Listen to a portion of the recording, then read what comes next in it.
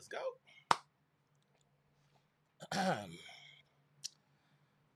All right, all right, all right. Hey, Google, play James Brown "Living in America."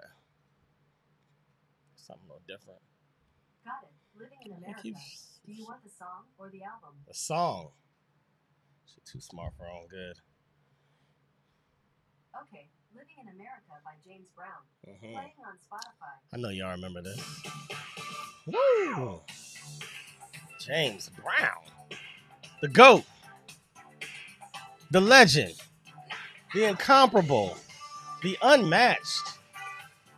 The American dream, they might say. But you know, if you're living in America, one thing you got to do is understand the culture. You got to understand the culture of America if you're going to live here. And in this song, James Brown was teaching you. All right, that's enough, James. Hello, America. Hello, world. Hello, you. Welcome back. Welcome back. This is the Pod is Good podcast, a.k.a. the notorious P.I.G.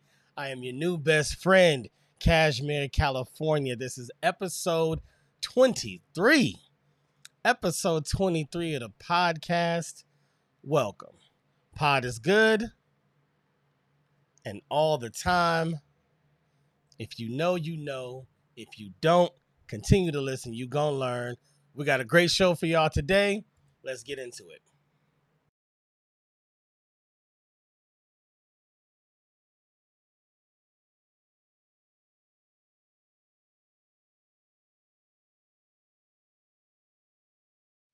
My guest today is a long-time friend. I've known this gentleman for a very, very long time. Knew him from church. I knew him, in just in the city. He was a great mentor, a great friend, um, a hilarious person. I mean, I feels like anytime I think of a memory with him, I immediately go to something funny. Some funny moment that happened, and hopefully you'll get a chance to peek into that today as we have a great conversation. We got a great conversation scheduled for y'all, and I know it's going to be entertaining. I know you're going to like it. So as we always do, this is supposed to either entertain you or empower you, and I have no doubt that today's episode will do both once again. Ladies and gentlemen, without further ado, my guest here at the Pod is Good podcast, none other than Mr. Pastor Reginald Brown. How you doing, much. sir? I'm doing well, man. Thank you so much for having me. I really appreciate it, Brother James. Yo, so good to see you. So good to have you. Thank you for taking the time out. You know what I'm saying? Come over here and talk with us little folks. You know, man, I wish, man. You sitting at the top of the hill. You the pinnacle of things. Look at your podcasting and all. You at the pinnacle. I tell God you. is good. Pod is good, right? Yes, it is, man. So good to see you doing well, man. I promise you. Thank you, sir. Thank you, sir. So for those Taking over the internet. that don't know you, Reginald Brown is in Northern California, in the Bay Area, Fairfield to be specific. Are you still in Fairfield? Or are you in Vacaville now? Yes. I'm in Fairfield. I'm in Fairfield, Vacaville. Live in Vacaville, passed in Fairfield. It's right next door, so it's all the same. Right next door. If you in the area, pretty much Right, Fairfield, right. Sassoon, Vacaville. You just call that all pretty much one, right. one little city. You lived in Fairfield your whole life? No, man. Honestly, I got Fairfield through the military. I'm originally from Washington, D.C. D.C. boy. Yes, used to be the best city in the world. Then what happened?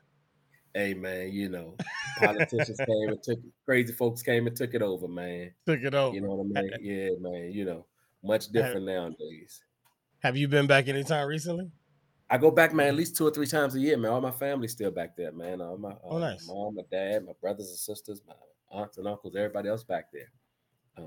You know what I mean? So yeah, I go back all the time, literally. Matter of fact, I was back there twice this year already, 2 or 3 times this year. Oh wow! All right, well let's start there then. That's where your story starts. I want to know about the young Pastor Reginald Brown. I want to know about that the small kid. You still young. Don't get me wrong. I'm saying the little kid. I though. wish, man. I wish the body would say the same, man. You know what I mean? I wish, man. Look, As I long wish as the so. mind Yeah. do, right? As long as the Look, mind do. you see all that gray around there now, man. It wasn't like that I, 2 years ago, man. Look at all that. I see it. That's just a little exterior decorating. That's all that is. Hey, there you go. There you go. That's all I that just tell is. the Lord all So the time, look, I don't mind going gray, Lord. Just I'm fighting going bald. That's all I'm fighting. Just let me keep it as long as I can. Let me keep it as as long long as as I you can. can. As long as just let me hold on to that one, Lord. Let me hold on to I'm gonna be like the Stephen A. of past. I'm just gonna keep getting my line cut way back. Cut way back. that. All right. So DC. When did you leave DC? Around what age? Man, I left DC at 18. Literally, I Okay. graduated high school May the 25th or something like that. And I left to go in the military July 31st. So Wow. literally a month and a half after graduation, I was gone. You was out of there. Man, And now gone. and was that something you were just ready to do? Had you just been ready to go? Things. What made you want to get out so fast? Was it just urgent to get out the Yeah, man. house? What happened was, man, to be honest, when I was 8 years old, I have a brother that I favor. Mm. My father have a lot of kids, first off, and so I have one of his one of my brothers, my favorite. He's 10 years older than I, and so when I was 8, he went in the military, Ah. and because I was close to him, I'm always close to him. When he came home in the military, and I saw him in that blue uniform, I never will forget. I was sitting at my grandmother's house. He walked through that door with that uniform on, man, and from that moment, I knew I was going in the military. From Wow. that moment. Life took its turns, and all I mean, all that kind of Of stuff. Started course. cutting up in school. Got to a point, man, where school, though it was easy, became a struggle because I Mm. wasn't going and that kind of stuff. Right. Thank God that God put some solid people around me to help navigate me through that time, man. And so Yeah. when I graduated, I left. I talked to my aunt. I have an aunt that I talk to about most things, and you know she sat me down, had me draw my line on a sheet of paper, write Hmm. pros and cons on the paper, man, and I still do that to this day with major Right. decisions, pros and cons, and, found it was all pro for me, you know what I mean? Yeah. And, Yeah. I'm glad I went, man. I'm glad I went. Matter of fact, I'll never forget, my recruiter wanted me to do what's called delayed enlistment, Hmm. which means you're in the military, but you delay going to basic training. So I went in Hmm. at 89. My enlistment wasn't supposed to start until 90. And the crazy thing about that is that my brother called my um, recruiter and said, follow him. If you follow him, and you think he can hold off for a year, cool. He followed me, you know what I mean? Said, nah, we got to get you in quick. And so Hmm. went from 90 to 89. That's how I got in early. And so, what was the reason that they were saying they got to get in early? Yeah, man, because people that I was hanging out with, you know what I mean? Not everybody was cool, you know Oh. what I'm saying? Crowd that I would move with every now, and it's not that I was with them a lot, but there are Yeah. times, you move with that crowd, because by that time I had, come from amongst a lot of the stuff I used to do. I wasn't cutting school as much. I became a little more serious in school, but every now and then, you know what I mean? I Yeah. would go around the wrong crowd and that kind of stuff. Right. Right. I just thank God that He always kept me, so I didn't go too far. Yeah. You know what I mean? Yeah. Literally. I mean, there were times I was gonna get like way deep into it, but even the people that was in it wouldn't allow me to get too far in it. You know what I Oh, mean? great.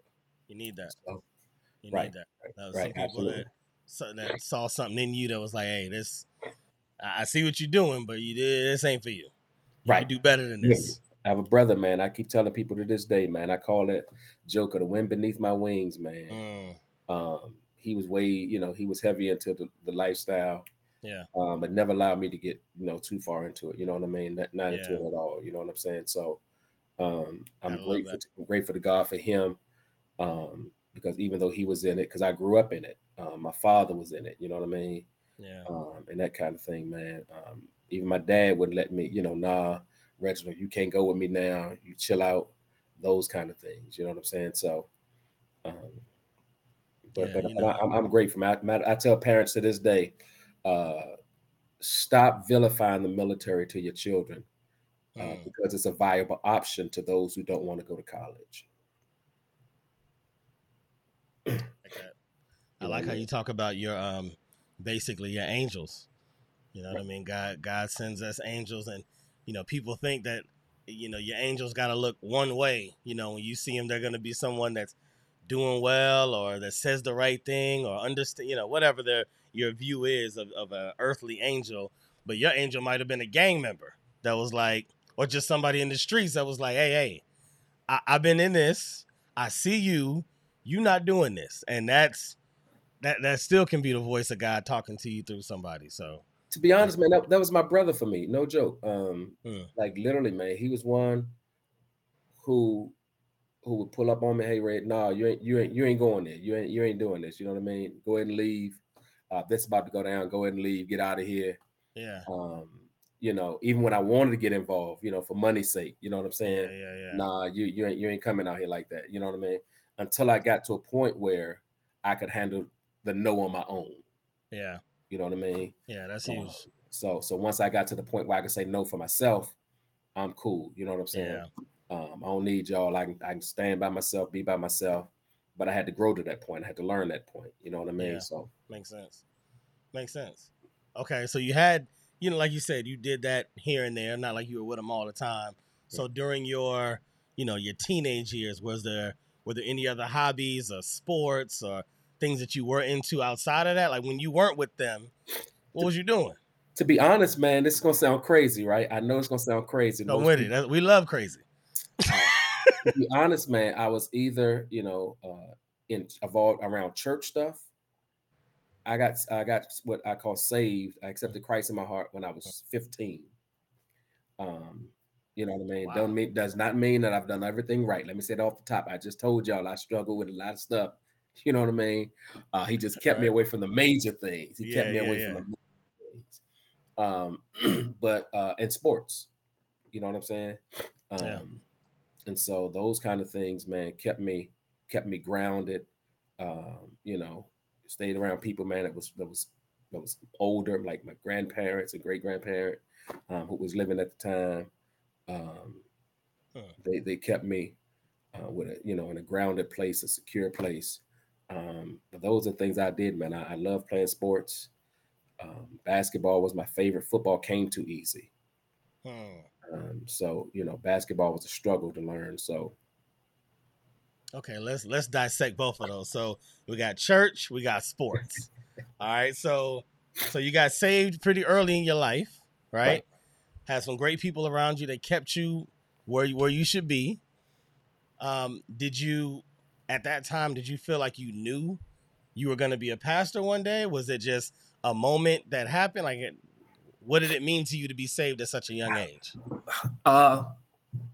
When I gave my life to Christ, man, I tell you, I knew early on, initially, that I was going to pastor.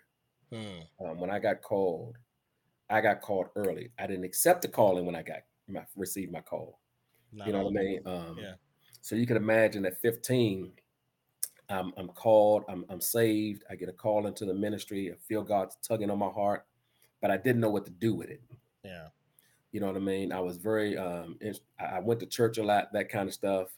My pastor was always there for us, but I didn't feel like I could talk at the time because I didn't know what to say, how to say it, and those kind of things.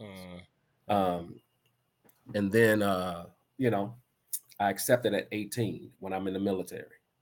You know what I mean? And by the time I'm accepting in the military, I'm accepting it because, to be honest, because I know can't nobody do anything about it now. My pastor's in D.C. This time I'm 19, rather I'm in Korea. You know what I mean? So ain't nothing he can do about it. Unbeknownst to me, I was going to a gospel service at the on base at the time. And the pastor's name was Alvin Shepard. I'll never forget him, man. He now is in Arizona.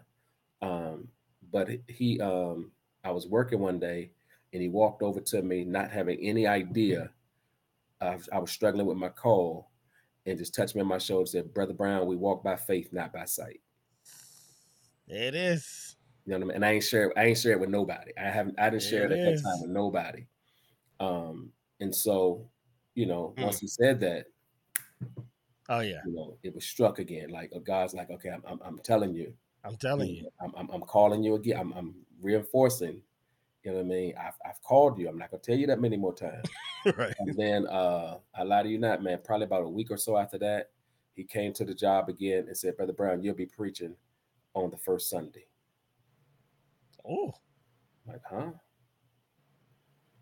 So he scheduled a time, man, wow. for me to preach on the first Sunday that after. I believe it was the first Sunday in the afternoon. So that was it, man. So I knew early on that I was going to pass. And At what that time, age were I'm you at that time? 19. 19. Wow. 19, 19, 19, and I got called. When Wow. I accepted my calling to preach, I'm called to preach and passed at 15. I Yeah. don't accept it to 19. And the crazy thing is, you see how God orchestrate things, right? Early on, man, we grew up in church.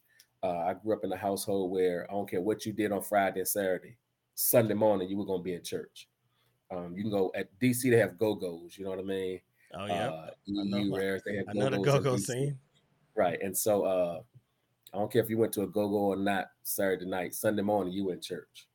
And You so better we used to figure it be out. involved, yeah, in Bible and Sunday school, all those kind of things. Man, I could call names to this day, man, that drilled us with Bible study drills. And it was always three of us, myself, another brother that ended up being Pastor Corey Thompson, and a brother named Malcolm Doster. We used to always, in the Sunday school Bible verse contest, we were going to come in 1, 2, or 3. We knew automatically we were going to be battling one another in those competitions, man. And unbeknownst That's to cool. me, at That's least, cool. unbeknownst to me, that that God would end up using that, Yeah. in the Yeah. call. And do you I'm sure you do, but I got to ask, do you remember anything about that first sermon at 19? The I really don't. title? I really don't, man. That's the crazy part. I don't. Wow. I don't. I don't. He I just don't know gave if it it to was you. because I was so nervous. Mm, You know what I mean? Or had to be. what? But I don't know. I don't remember. I remember the experience of accepting the call there. And I remember the experience, man, of pastoring there, because that's what a lot of people don't know, right? Most people don't know that I pastored before I was officially a pastor. Oh yeah. I Yeah, know, that's you know what I mean? yeah. I literally pastored in Korea first. So you can imagine, I've only been preaching about 2 months. So how it happened, true story. I'm called to preach. I Yeah. preached my first sermon. And at that time, we discovered the base was going to be on a base closure list. So the base was closing. Hmm. The pastor of the time was a enlisted person, military. In order to be over a church, supposedly, you have to be a chaplain, which is a commissioned officer. Okay. But the chaplain could allow enlisted people who had their credentials to pastor additional services. And so he allowed the pastor of the gospel service, Alvin Shepherd, to pastor. When I'm preaching, Alvin Shepherd gets the call to leave. So he gets orders to leave to go to another base. But he didn't want to leave the people in the gospel service without a pastor. Yeah. So he went to the chaplain and asked the chaplain if I could cover the gospel service. So the chaplain gave me permission. Wow. I'm only had one stripe at the time, One and only strike. been preaching for 2 months. 2 months. And you're not a chaplain. No, and I'm not a chaplain. And so, and I got That's to cover crazy. it. And here's another thing. I mean, these are things people have no idea when they look at me and they see, because most people either know me from DC or California. You know what I mean? So they know me, in those two veins. Right, different junctions. I even licensed somebody without an idea. Hear what I'm telling you, to cover and put them in charge to cover the service when I left.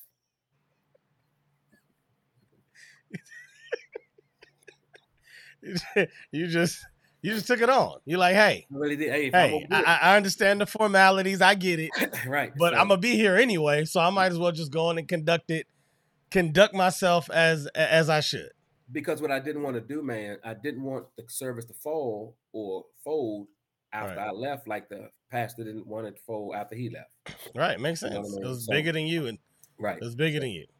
so that was it, man. That was it. But that was when That's. I found out he was leaving, man. It was a struggle. Oh my I God. bet.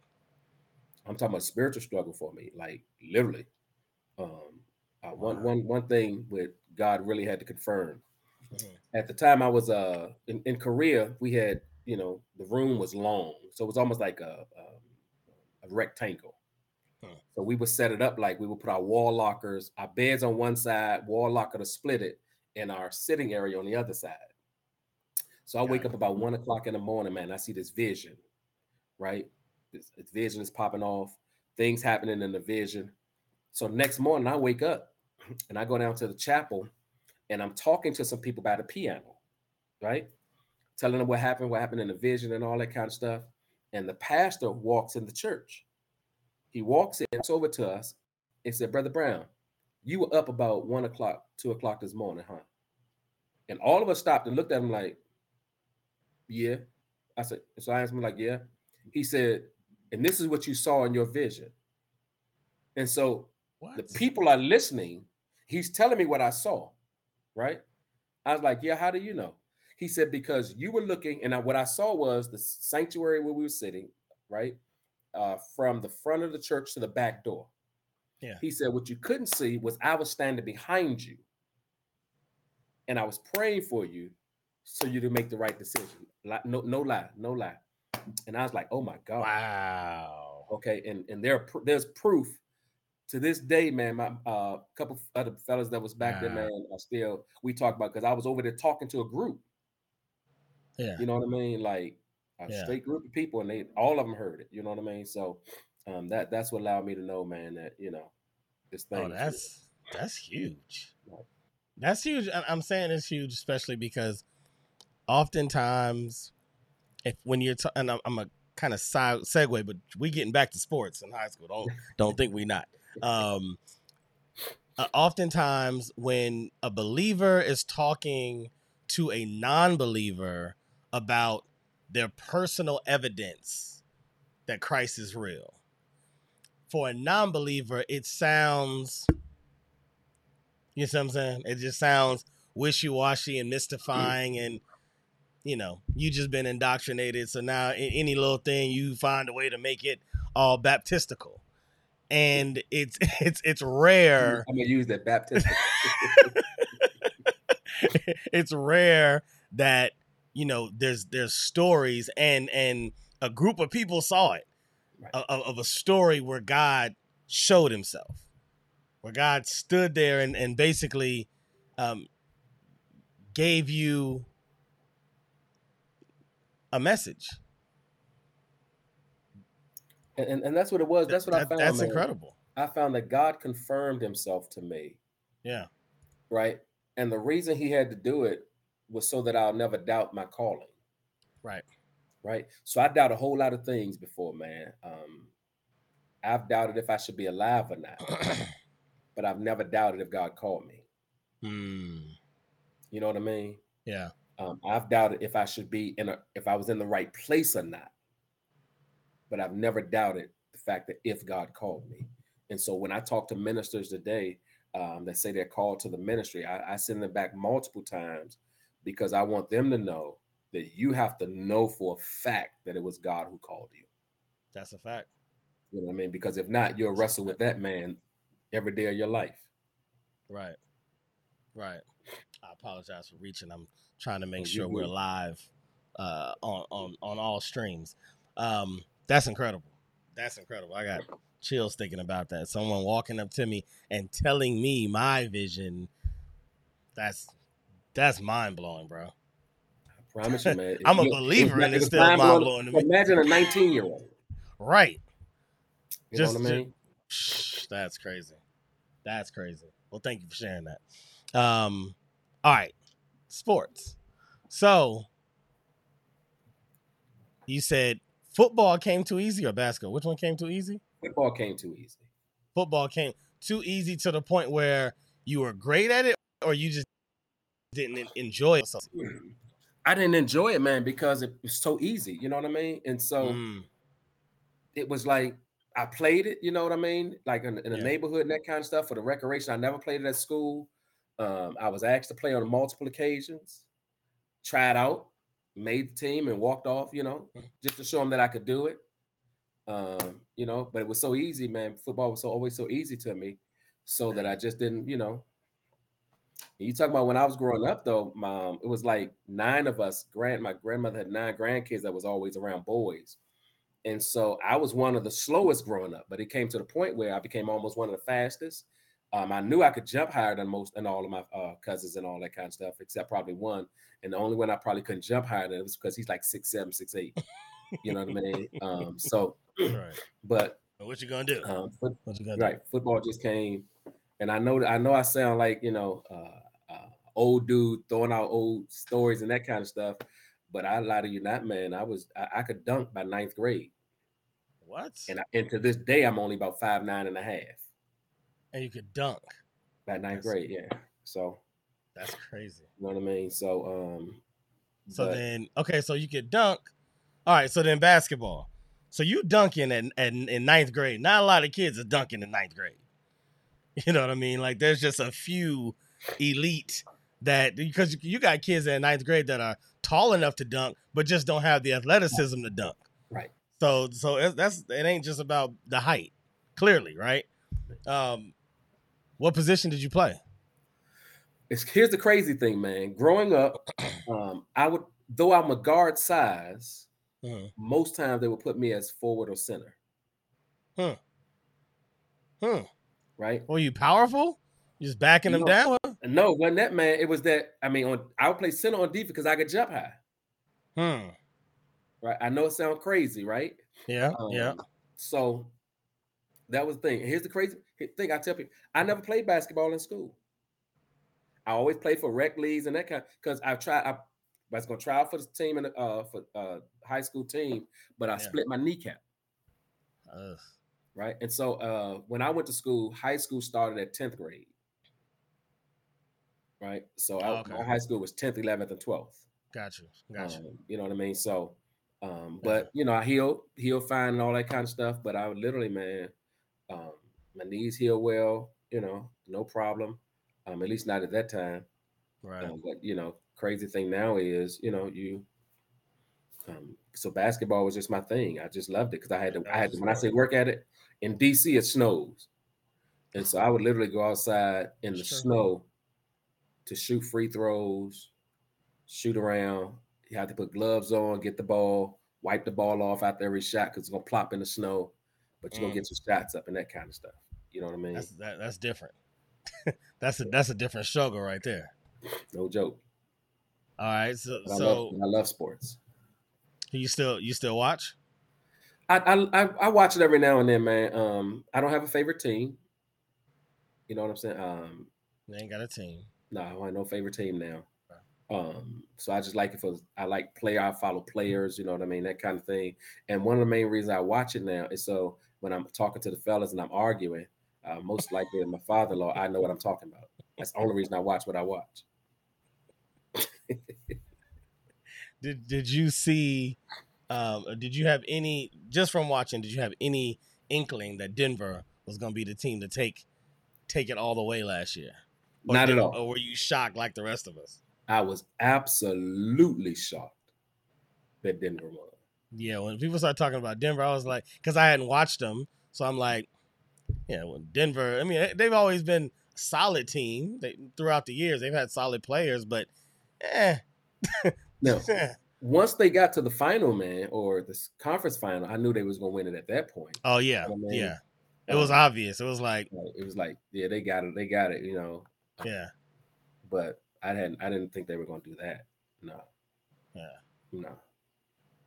So basketball, football, any boxing? Do you watch MMA? Do you watch wrestling? I mean, growing up, I watched wrestling, man. But I watch almost any sport. Yeah. You know what I'm saying? As long as the family watching something like that. But I'm really not. Yeah. You know, if it's on, it's on. If I watch it, I watch it. Of course, I just saw the Crawford Spence fight. That blew me away.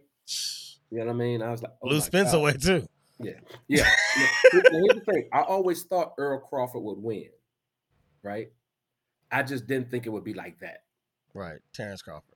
Yeah, I mean Bud Crawford. My Yeah. fault. Yeah, Bud Yeah. Crawford. I thought Crawford would win. Yeah. I just didn't think it would be like that. Yeah. You know what I mean? It shocked a lot of us. It was dominant, like I mean, crazy, like wow. You know what I'm saying? it was Uh, dominant. if I had to pick a favorite boxer, Mhm. he's not boxing anymore, but I probably or a favorite athlete, sort of boxer, would probably be Floyd Mayweather. Mm. If I could sit down and Love talk to Floyd. if I could sit down and talk to somebody, no joke. Yeah. If Yeah. you give me, he'll probably be one of the 3 people that I would love to talk to, literally, just Wow. to sit down and have a conversation with, because I think, man, he did for boxing what Michael Jordan did for basketball. Mm. He made sure the players got paid. Yeah. You know what I mean? And he Yeah. showed boxers that there's a business side to boxing, that you ain't got to lose your mind and your faculties getting beat in the head, because it's not a fight, it's boxing. So Yeah. there's science to it. Yeah. It's You know true. what I mean? So I would love to sit down, man, and talk to him. And people often ask about can he read and all that kind of stuff. I tell you this, I don't know if he can read well and all of that, but I do know he has enough sense to put smart people around him. Right. You know what I'm saying? And so Right. I would love to figure out how he decided to do that. What does he look for in people to put around him in his camp? You know what I mean? So Yeah. That's a good point. That's a good point. You're right. He did that. Like, people don't like to give him that credit, but he did that. And Michael did that. Matter of fact, I just heard a story recently about I forgot the guy's name. I wanted to remember it as well or two, but there was a game in Chicago, and you know how they do like at halftime they let people do like a half court shot or free throw to win, a car or whatever. So I want to say it was $1 million shot. it was. You know what I'm talking about? And they didn't want to pay him because he played semi-pro or something, Right. right? They found that in the contract that there was one time that he played, wasn't even a long time. He just played for a short time semi-pro and didn't want to pay him. And the person that went to him, Michael they Jordan. made sure it was Michael. Right. It was Michael. As a matter of fact, he said he saw Michael later and was trying to, get to him I don't know if he was trying to talk to him and get an autograph. This is after he got paid. And he said Michael noticed him in the audience and said, "Oh, let him come through." And he said, before he could even talk, first thing Michael said was, "Did you get your money?" Right. I'm like, wow. Right. That says a lot, because Michael's making his money. He ain't got to worry about somebody, but he knew it was right. Absolutely. He knew it was right. And that's what I appreciate about it, man. I appreciate it because when you think about names like that, Yeah. Michael Jordan, LeBron James, Kareem, you go down the list, other sports as well. You think about excellence. You know what I mean? Absolutely. And how they managed to secure this place where you think about their name. Their name is literally synonymous with being excellent in their profession. So right. And I'm glad you said that. Not but excellent in their profession, but I think that's what proves their personal excellence, is because it existed even after the sport left. Right. Right. You know what I mean? You look at Mayweather now, he's still training. He still has boxing gyms. He's still bringing in, promoting the new fighters. Magic Johnson still buying businesses and giving jobs and buying sports teams. And Jordan, I mean, they all continued excellence, which I guess is a testament, to them, that this was not only enveloped in this one sport that I played, this piece of my life. Like, this is a continuing lifestyle choice of excellence. Right. And that's that deserves to be noted. Absolutely. I think we should highlight that, man, especially in our space, because what happens is we don't understand when life shifts. You know what I mean? There'll be certain things that'll happen, man, when the season is done. Yeah. We get so caught up in the title of who we are in this space, we don't know how to shift with the new season. Right. You know what I mean? And I think that's what happened with a lot of people. They get caught in the season, you know what I mean? And what they do is, man, which was meant for them to be a season, they've made a home in it. Yeah. Yeah. So an interesting shift. I'm going to use this. Hearing me back. I'm going to use this idea of knowing when the season is over and the shift that happens, because as a pastor, I know that today's world is an incredible shift. There's new dynamics, there's new cultural realities, there's new truths to be reckoned with, and so we find ourselves in somewhat of a shift, Mhm. you know, in our society. Some people deal with that shift very well, and others are, you know, very much pushed back against it. And I think this happens with any shift that's big. If you look at hip hop music, you know, once hip hop left that golden era where they felt like they were sampling great jazz and blues records, and the rapping felt very organic and personal, and there was a disconnected bond in it. Once it started going elsewhere, you had the new side that's looking at it like, oh yeah, this is the new hip hop. Right. And you had the old side that's like, nah, that ain't really hip hop though. That ain't really hip hop. Right. Same thing happens, culturally in other areas, especially when it comes to races. You know, when it comes to politics. Anything. That's just, I think that's just the dynamic of humans. We get comfortable. We don't like change, and some change is good. Some change ain't. You know what I mean? Right. Let's call it Right. what it is. So I have heard and noticed that there has been a shift in the church, right? There's been a shift with people. I don't know. I mean, it definitely happened before COVID, but I do feel like COVID kind of played a part. I won't say cemented it, but played a part in it. And it feels as though there's people leaving the church. The numbers in churches across America are dwindling. I know you can't speak to all churches, but you've been a part of the Black church your entire life. I mean, even Korean Mhm. Black church, from what I hear. Um, what do you feel, or what do you see as the problems that are causing this shift? Wow. I think it's multi-dimension, if that makes sense. One, I think we can't blame COVID for what was transpiring before COVID. True. All right. Two, I think what we have to do is we have to be honest about the challenge and the identity of church itself, right? Hmm. Uh, Whenever church loses its relevance, Hmm. people tend to walk away, right? And let's be honest, I don't know if people are walking away from church because of church, or if people are walking away from church because of the message of the church. Hmm. And here's what I mean. Some people are walking away from church because the church seems like it's outdated, meaning the structure, the preaching is the same, teaching is the same. So the model of church hasn't shifted at all.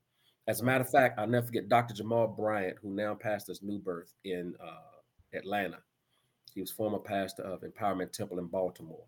He once said that when it comes to technology, the church is literally 20 to 30 years behind the world, right?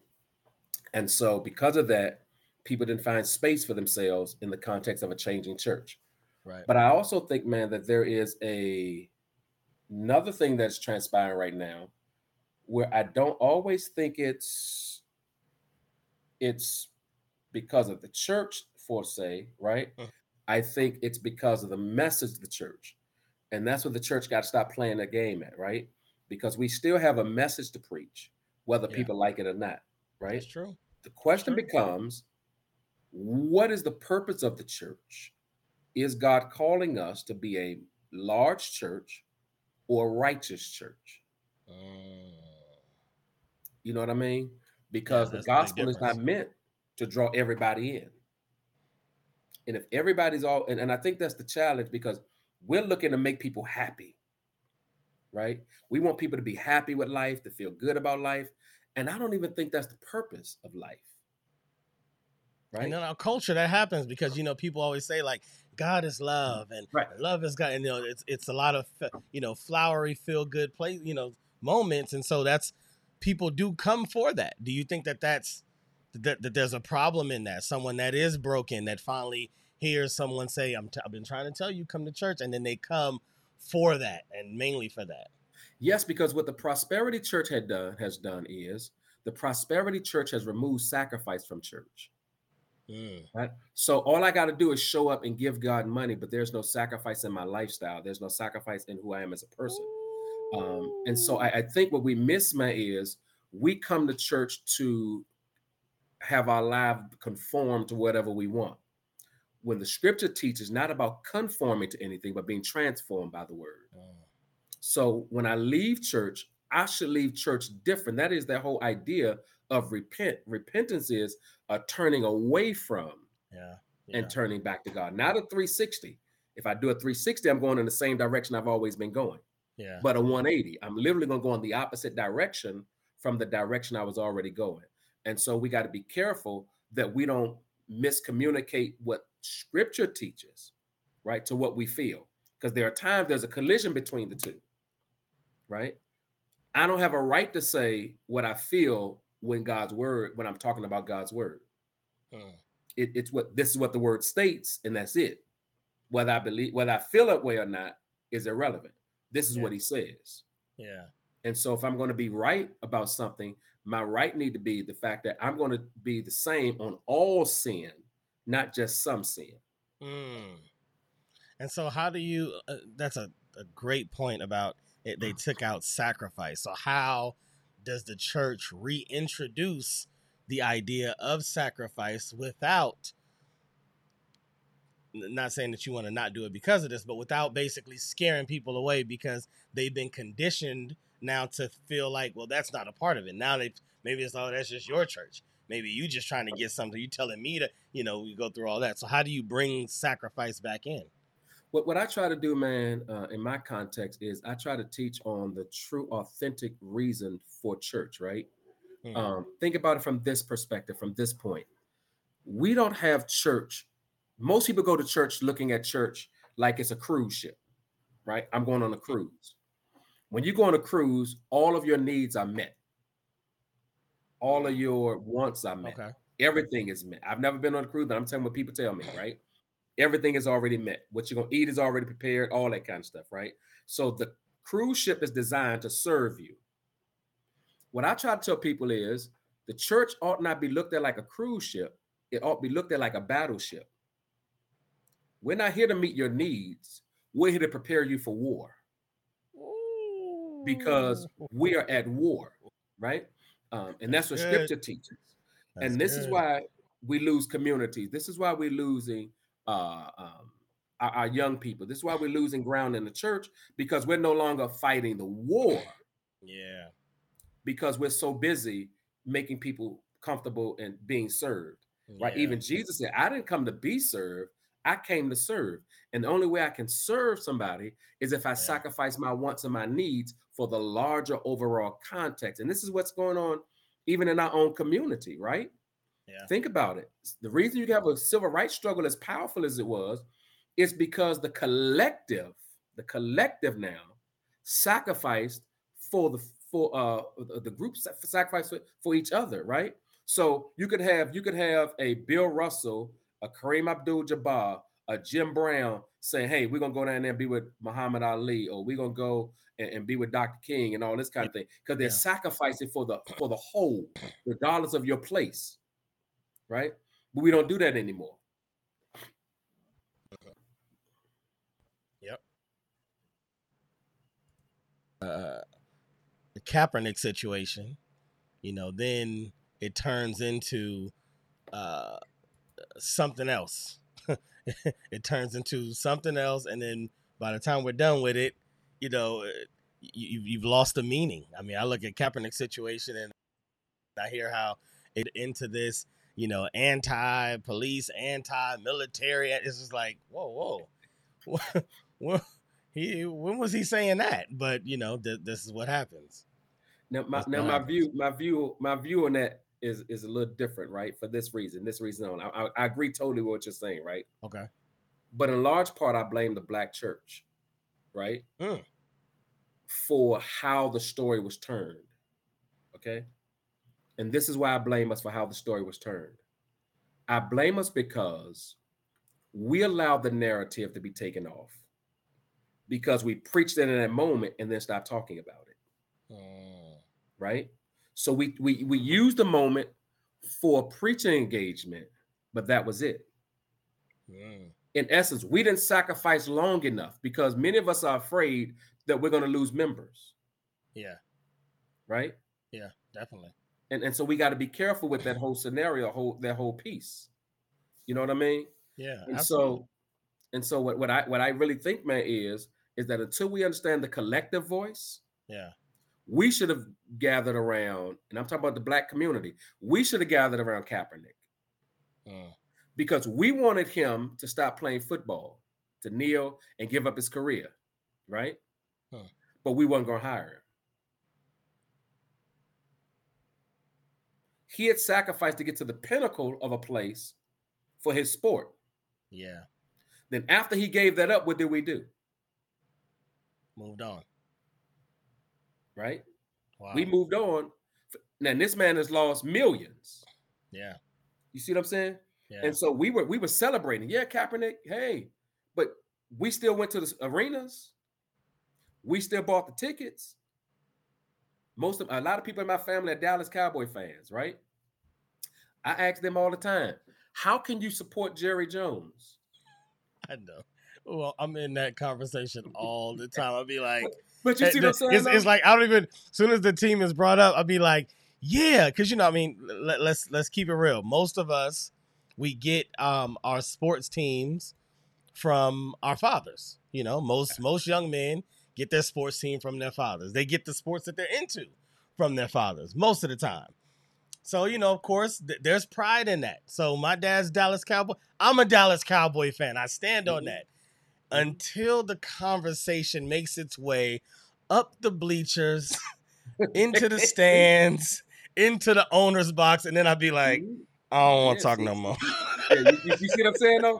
But it goes to show you, man, is that are we really willing to sacrifice? Right. You know what I mean?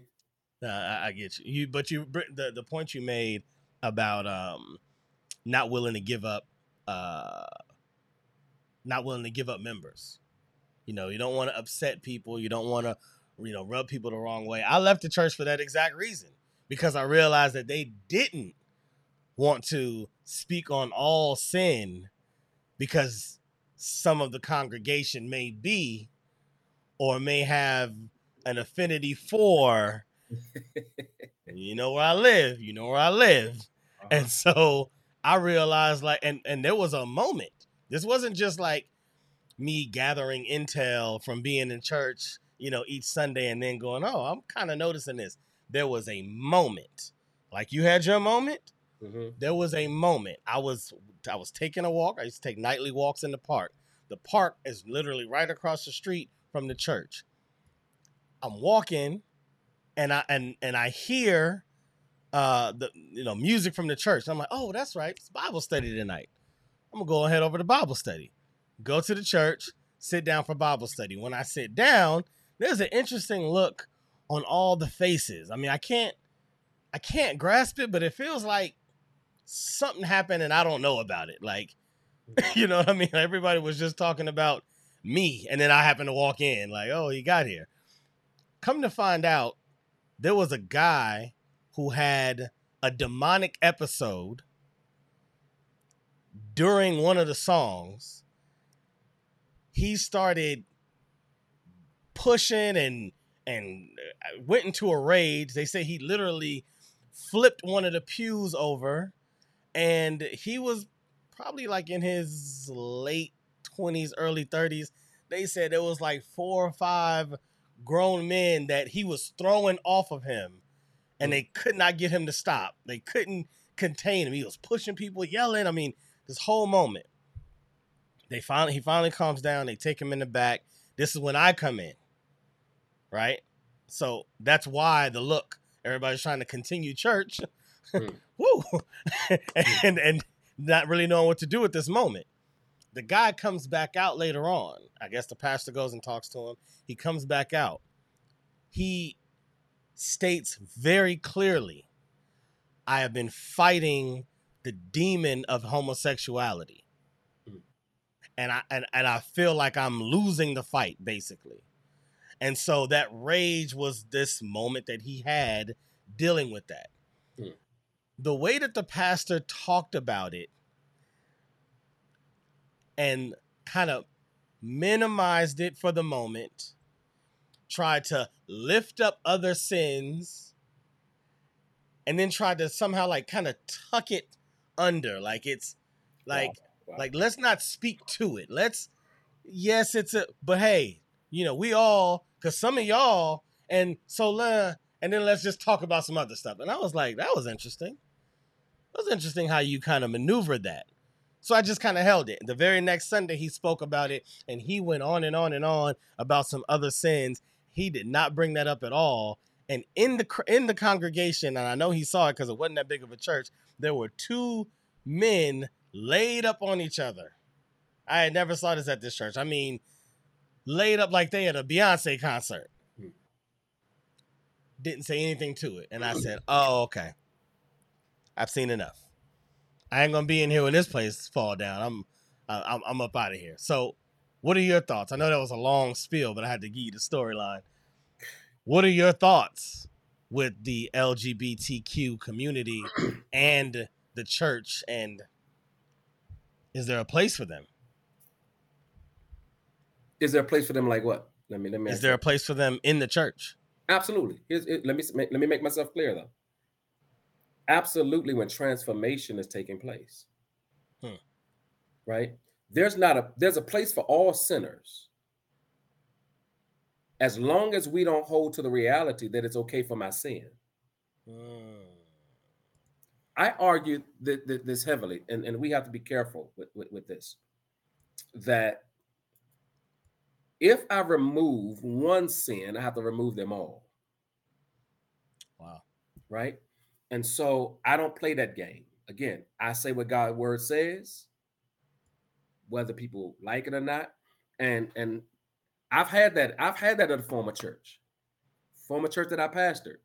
I had people tell me, I can grow your church overnight if you accepted this lifestyle. No, I can't do it. You know what I mean? I won't do it. I won't do it. If you accept, if I'd married this couple, if I'd married a homosexual couple, and I said no, can't do it. Wow.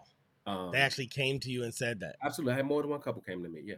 Mm-hmm. I can grow this church overnight. Yeah. And here's the funny part about it is, out of all of the couples that came to me, all of them still respect me, even though I said no. That's beautiful. Because what they realize is that I love them.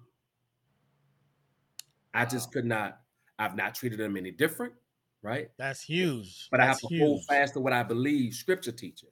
That's huge. You see what I'm saying? You still love them. Here's the crazy part. And I'm talking about through the death of family members and all that kind of stuff. They call me first. Wow. Right? Because they know I'm going, if I call him, he's Pastor Brown is going to be, and I'm talking, they go to other churches. Yeah. But they call me first. You know what I mean? Yeah. And so I value that, man. But I don't, when it comes to that LGBT community, I think we have to be real careful, right? In that we don't allow people to think that you don't have to transform. There's a difference. And based upon even what you was talking about, what happened in the scenario which you walked into, right? Right. There's a difference with somebody who's struggling with a sin than for somebody who's given into that sin. True. Right? True. If I'm struggling, I'm asking God for help, and I'm battling it as much as I can. I'm battling. Yeah. Right?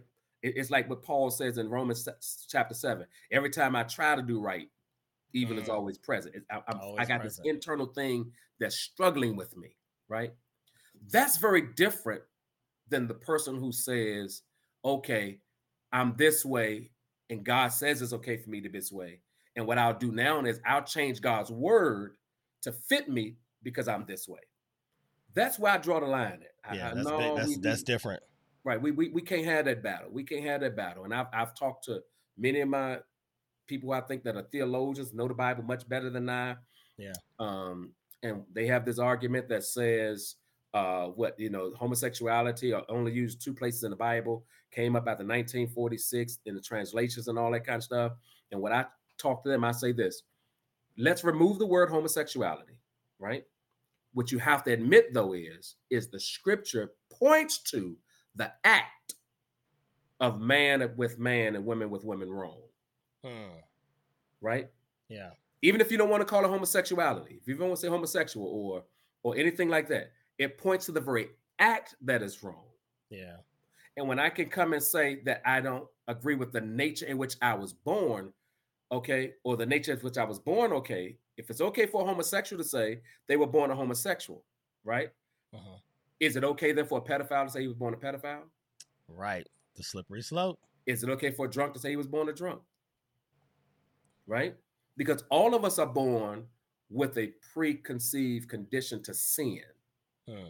But that doesn't mean that we have to give in to that sin. Because again, God has called me to transformation. So I have to be transformed from that which I desire to that which he desires for me. And so have you had any direct conversations with, I mean, I know you said you've had people come and ask you to marry them. Have you had any of these kind of conversations where, you know, they sit on one side saying, no, you're wrong, I was born like this. And then your side is more, no, you were born and through conditions that happened to you or around you, there was sin that you gave into, and this is how you are. Yeah, but here's why I'm careful. Here's why I'm careful. Again, notice where I argue this at, right? I argue we were all born with preconceived conditions to some sin. Right. Right. And I say that because what they try to say is, what about the hermaphrodite?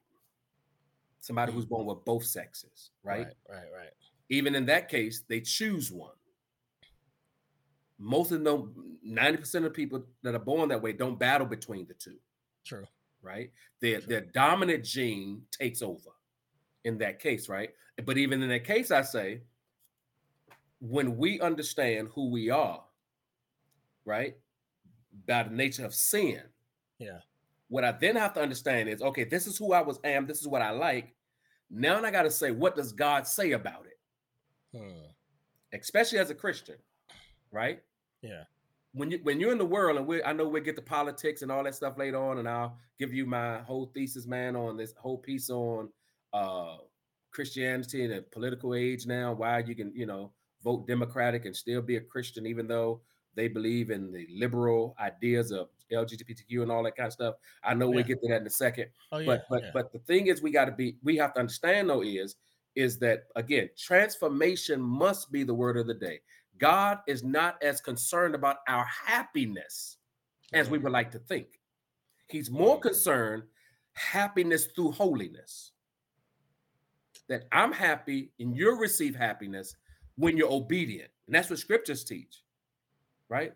If you obey my word, obey my laws, follow these commands, these blessings, these happy things shall happen to you. Right.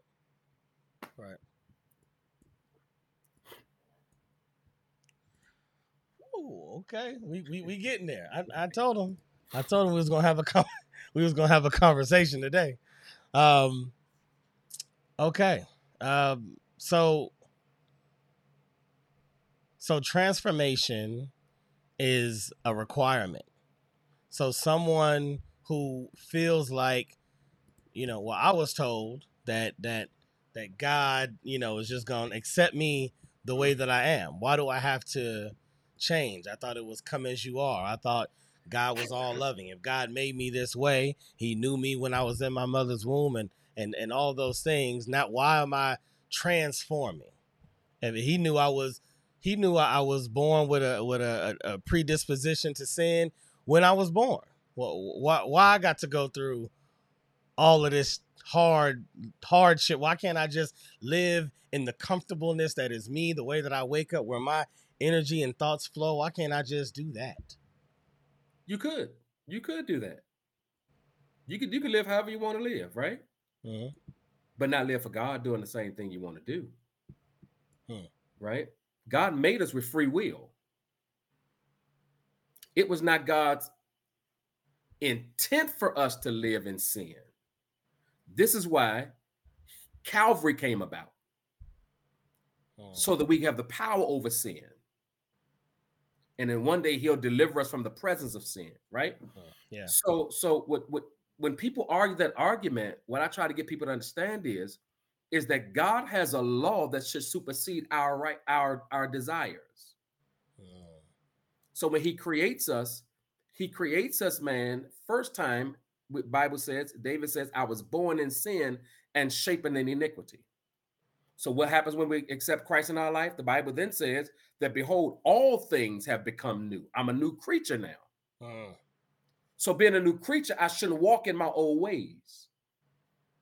And now when I accept Christ, I have the power to fight against the things I used to do. And that's what we don't like to hear. I've had people say so many things, Brother Jay. I've had people say, well, Jesus never said anything about homosexuality. I said, yes, he did. They said, where? Every time he talked about marriage, you never heard him say man and man, woman and woman with woman. It was always a reference to husband and wife. Always.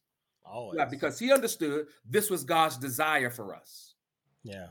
What does he say? In the beginning, it wasn't so. In the beginning, God says, what? A man shall leave his mother and father and cleave to his wife.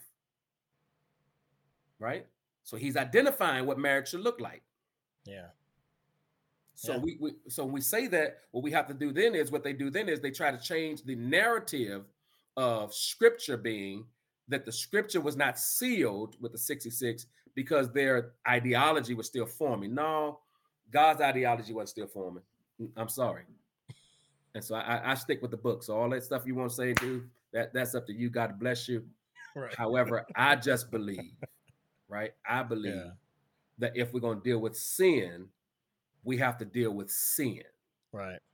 And there is no easy way, because again, people will look for and find those people who want to tell them what they want to hear. Of course. Right? Of course. Yeah. And that's what Paul tells Timothy. People are going to look for you to itch their ears. Right? Yeah. It's the goal of the minister, the preacher, and the Christian not to itch ears, but to say what thus says the Lord. Yeah. And I believe it can be done, watch this, with a serious tone and love on the heart. Because you said something that was major. People often say, but God loves. Yes, God loves us. Here's the fact. I love my daughter, but my children, but sometimes I punish them. Love looks different sometimes.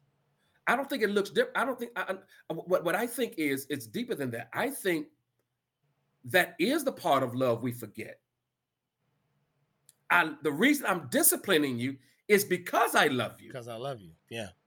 And I meant looks different because some people expect love to just look. You get what I'm saying? But I get it. Ooh, I love you. Ooh, that kind of stuff. But until I understand, man, until I start understanding that the reason God disciplines me, the reason he chastens me, is because of the fact that he loves me. Yeah. Those who God chastened, he loves. Those who God disciplined, he loves. Right? So if God is not disciplining you, if God is not trying to transform you, then I don't know what's going on. Right. Right. And the fact that, that person is even asking that question, they need to ask themselves why. Why am I talking to a pastor with this question? There must be something. There must be something God is putting on your heart, something deep inside that maybe you don't, because you could just say, I ain't talking to you about this. I can already assume what you might say. I'm doing me. And here's what I find crazy right now, right? Here's what I find crazy that's happening that nobody's speaking about, right? Yeah. People are making some people comfortable in sin. Right? Yeah. While at the same time making those who are married uncomfortable. Go deeper on that one, Pastor. Let's hear it. Because nowadays marriage is not considered sexy in the church. You don't hear churches preaching about biblical marriage.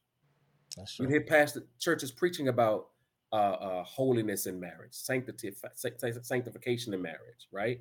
Yeah. The Bible said that a sanctified husband can sanctify his wife, and a sanctified wife could sanctify her husband, right?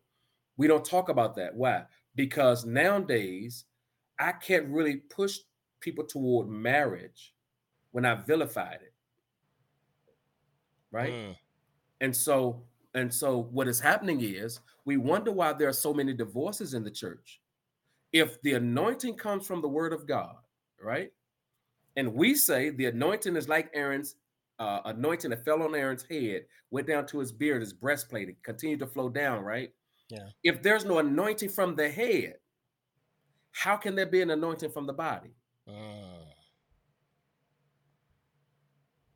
That's a bar. You know what I mean? Yep. And I mean, maybe we need to go back and have marriage classes in church. Yeah.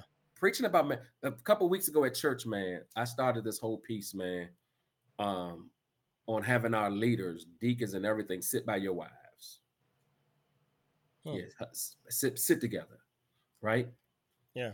Unbeknownst to me, crazy thing that happened is a lot of people in the church started thanking me because now they saw who they were married to.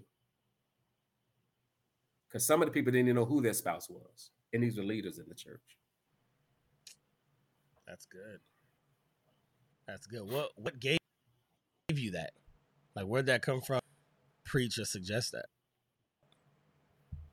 That I can't be serious about marriage or family, right, without promoting it in every aspect of the church. Hmm. Right? That it's impossible for me to do that without saying, "Hey, y'all, listen, marriage is real." Right. Right? There's a quote by a gentleman, man, who said, "The family is the seminary of society." Hmm. That if we got the family right, Yeah. society would be able to see God in the family and be transformed by it. Hmm. And that's why that was my whole piece, man, my whole argument against the Black Lives Matter movement.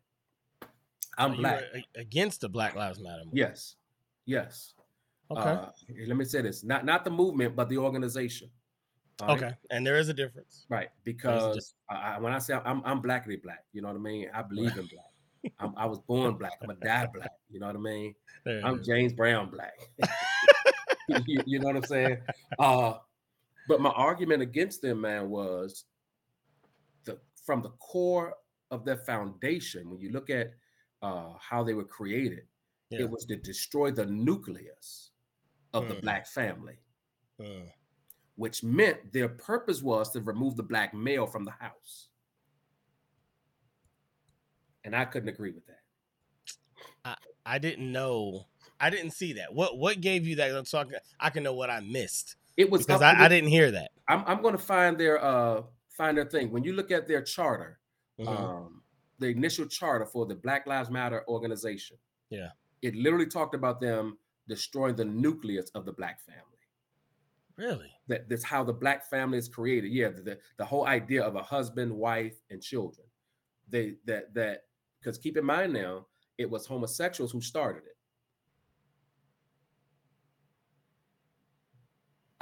Didn't know that. Right. So I'm gonna see. Didn't know that. Yes, I mean most people missed it. You know what I mean? I need somebody in the chat to tell me if they knew that. I need to not feel like I was the only one.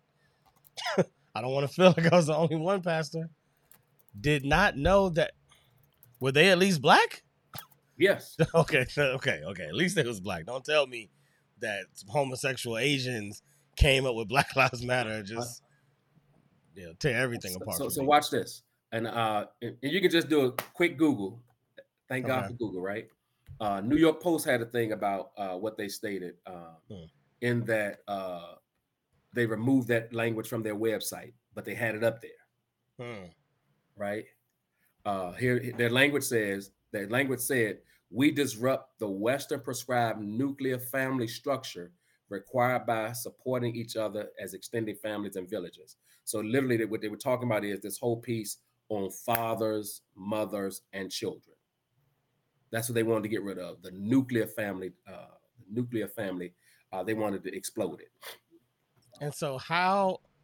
Okay, so I mean, accept that as their MO. So then, how does the Black Lives Matter movement and what they showed as the face of it, how does that fulfill that? Answer this question. What did they show at the face of it?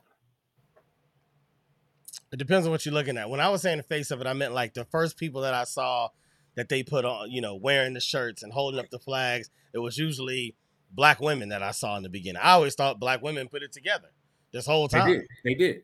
They did. But they were.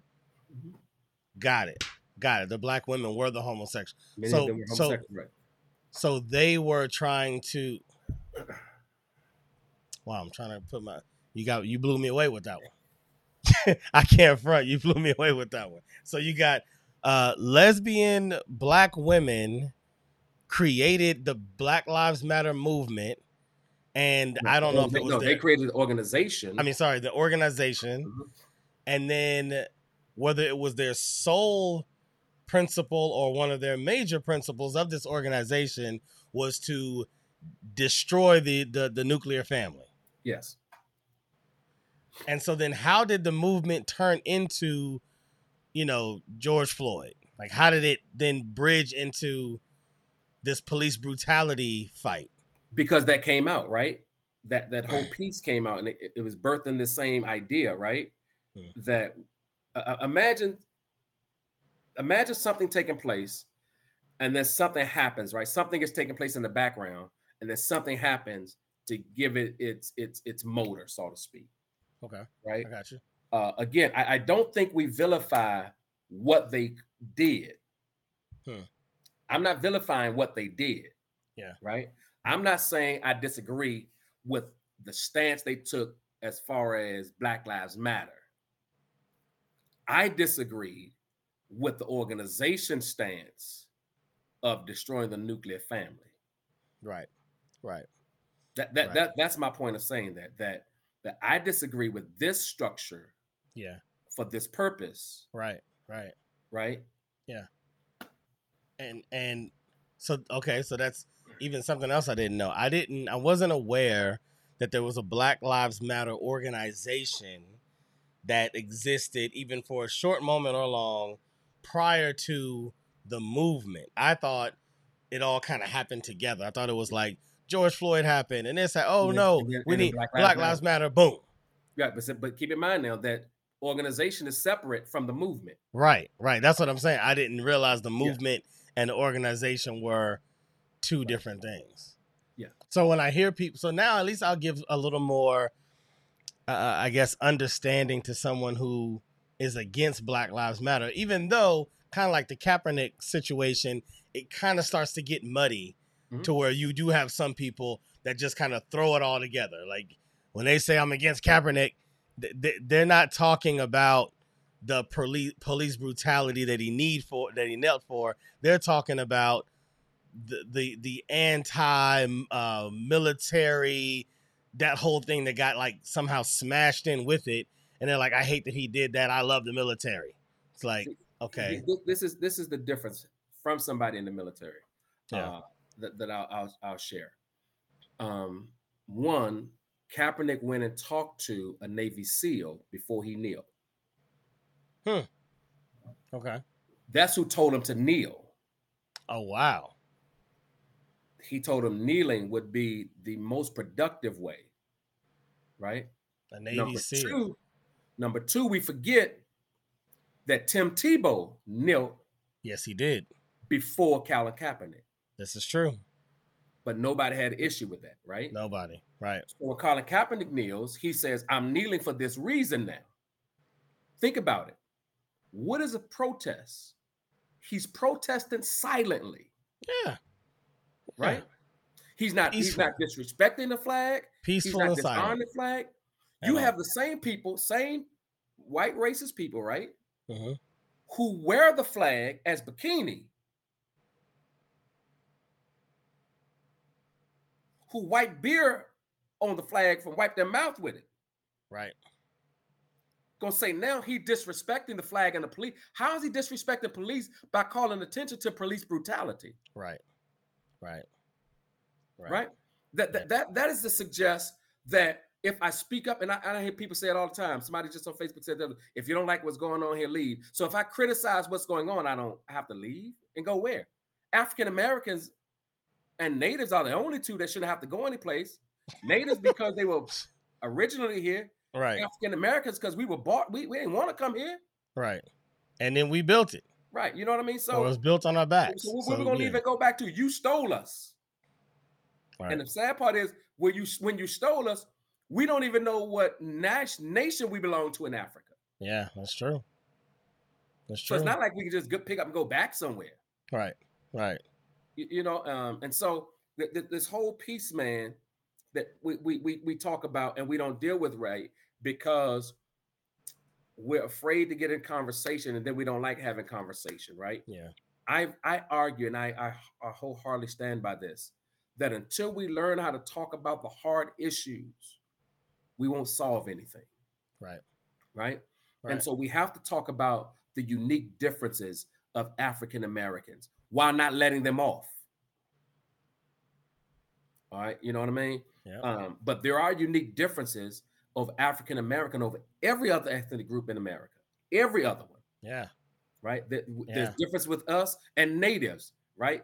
Though natives were destroyed in large part, they were still given land. Right.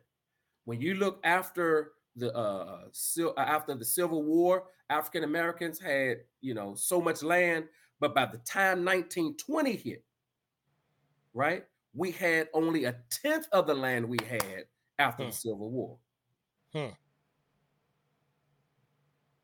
Because of laws and things like that were created to strip us from land, to strip us from the ownership of land. Why? Because land meant wealth. This is how people gain wealth in America initially. True. Right?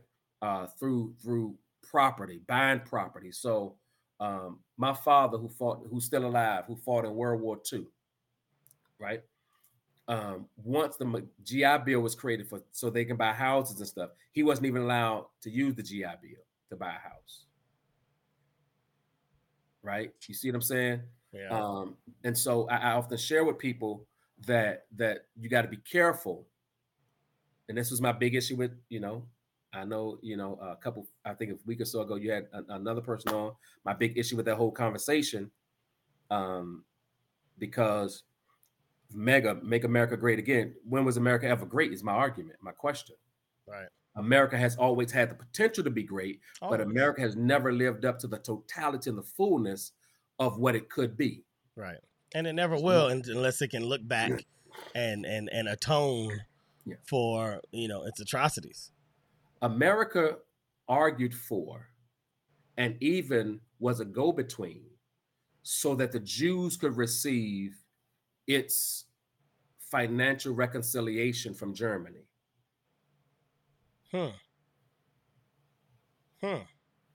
that's part of the reparations conversation I just had. At the same time now we arguing that African Americans shouldn't receive reparations.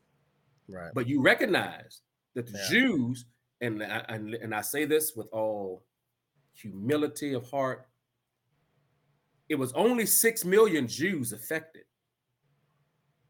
And quiet as kept, they were the Zionist Jews, right? Which were European Jews that was affected. Okay. And so we don't deal with that. And you had what?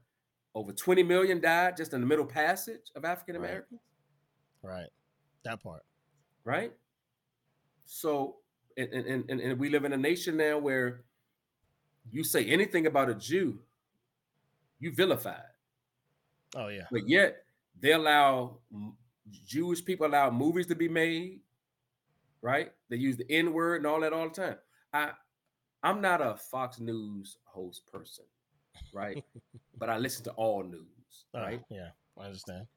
And I often share with people why you have to be careful. And this is why I'm independent, but I do vote mostly Democratic, right? But this is my stance when you look at it. Show me a major news company, and I know it's gonna get your boy in a lot of trouble, but show me a major news company that's not run by a Jew. This is a fact. I mean, I've lived in Los Angeles for a long time. So when I hear people nowadays finally popping out and saying certain things about, the Jewish and who runs this and who owns it. I'm like, hey man. Right.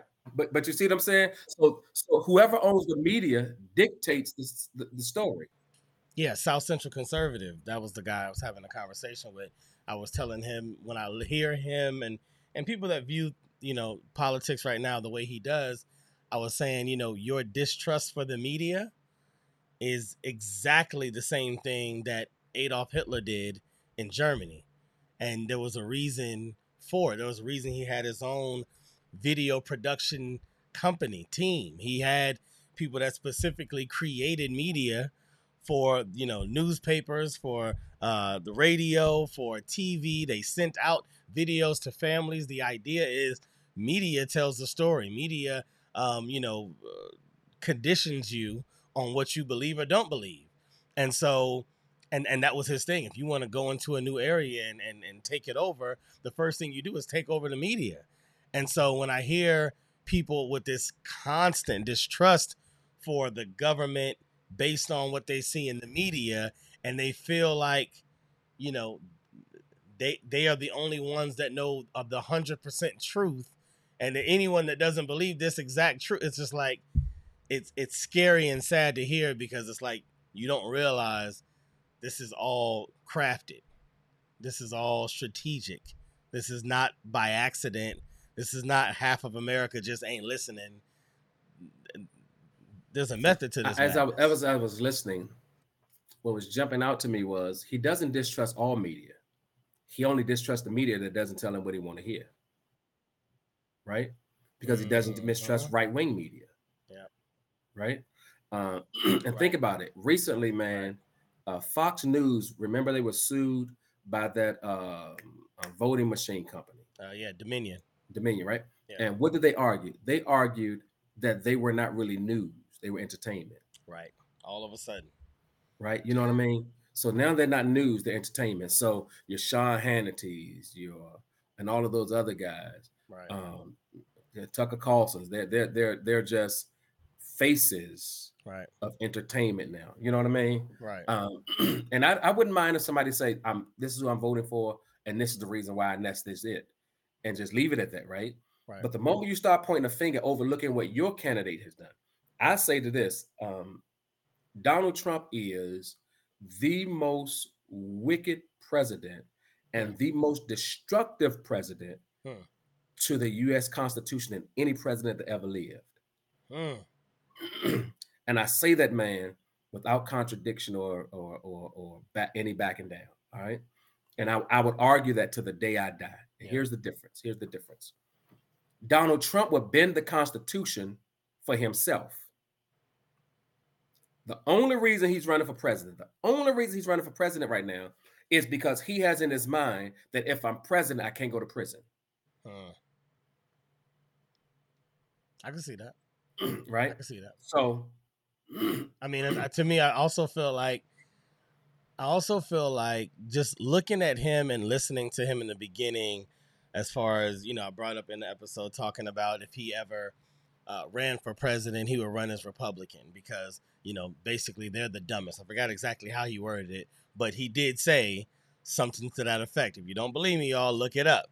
Yeah, and then for him, and then for him to do it, and when he talked about draining the swamp, and this isn't what people said about him. This is him saying, when they first told him to say that, he didn't even know what it meant. He was like, they told him to say it at a rally, and he said, "Oh, okay, fine, I'll say it."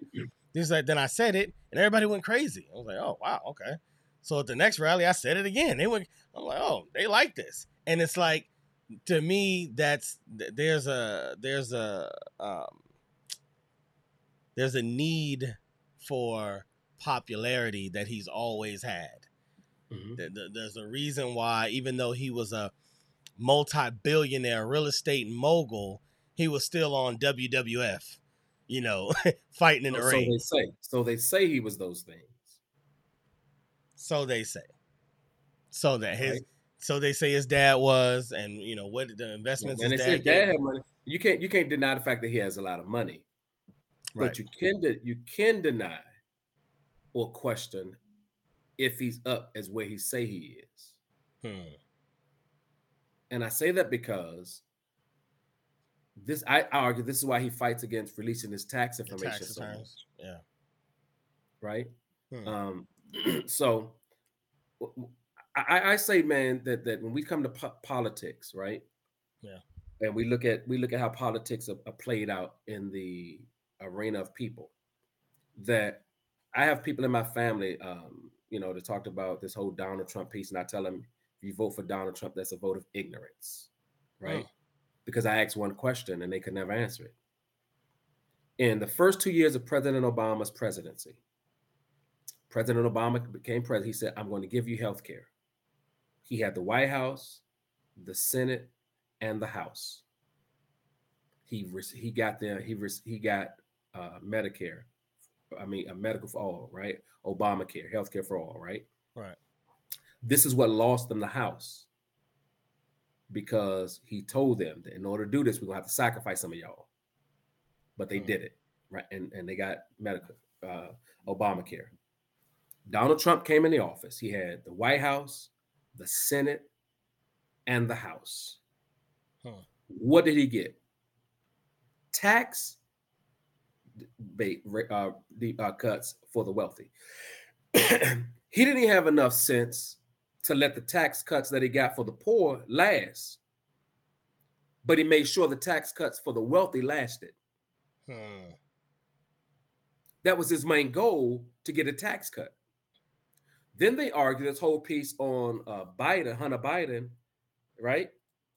Saying he got $7 million or whatever from the Chinese or whoever. But they forget that Jared Kushner got $3 billion from the Middle East. But that's exactly why with conversations with him, because it's so convoluted, and because I can hear him now in my ear responding to everything that you're saying, because of that's what they do. And to the point where the reason we had that episode, and we'll continue to try to get through this indictment, which I do want to know your thoughts on the indictments. The reason I wanted to do that was to try my best. I know a few people that love Trump, support Trump. Cool, support who you want to support, but it's hard to have a conversation about it because we can't stay on focus. We can't stay in one topic. If we talk about January 6th, we got to also talk about Hunter Biden. We also got to talk about Hillary's emails. We also got to talk about, it's like, okay, if you want to have another conversation about those things, I'm down. But can we just focus on this thing? But it feels like their depth chart is very shallow. So they only have 2 or 3 strong rebuttals about any particular thing. And then we got to go to the next thing because you know what I mean? I don't want to lose ground sticking to this too long. Here's the funny part about that, though, right? I love when they change. When I'm talking to Trump, I love when they change topics, right? Okay, let's talk about Hillary. Hillary was brought up, remember, over 6 times under congressional hearings under Republicans, and they found nothing. We talk about Benghazi. Her emails about it, taken to court, nothing. They said it was nothing. Right? But for some reason, every time we get to this president, and we're talking about Republicans investigated these things. Yeah. Right? Talk about the whole leading up to January 6th, right? Donald Trump appointees. Right. That's a said, big, no, you don't have no ground to stand big on. Difference. Your own appointees say you have no ground to stand on. Right. So we got to start. This is one of the things I can't stand about Democrats, right? Is that they try to act like they're not crooked. Right. And they want to play politics all well and good, right? Yeah. So you don't want to say anything bad about the other side. Right. But if we don't start talking some serious stuff about this context and conversation, I'm telling you, man, we're in a more trouble than we think we are, because I don't think our Constitution can hold up much longer under what the weight that is under now. Right? Think about it.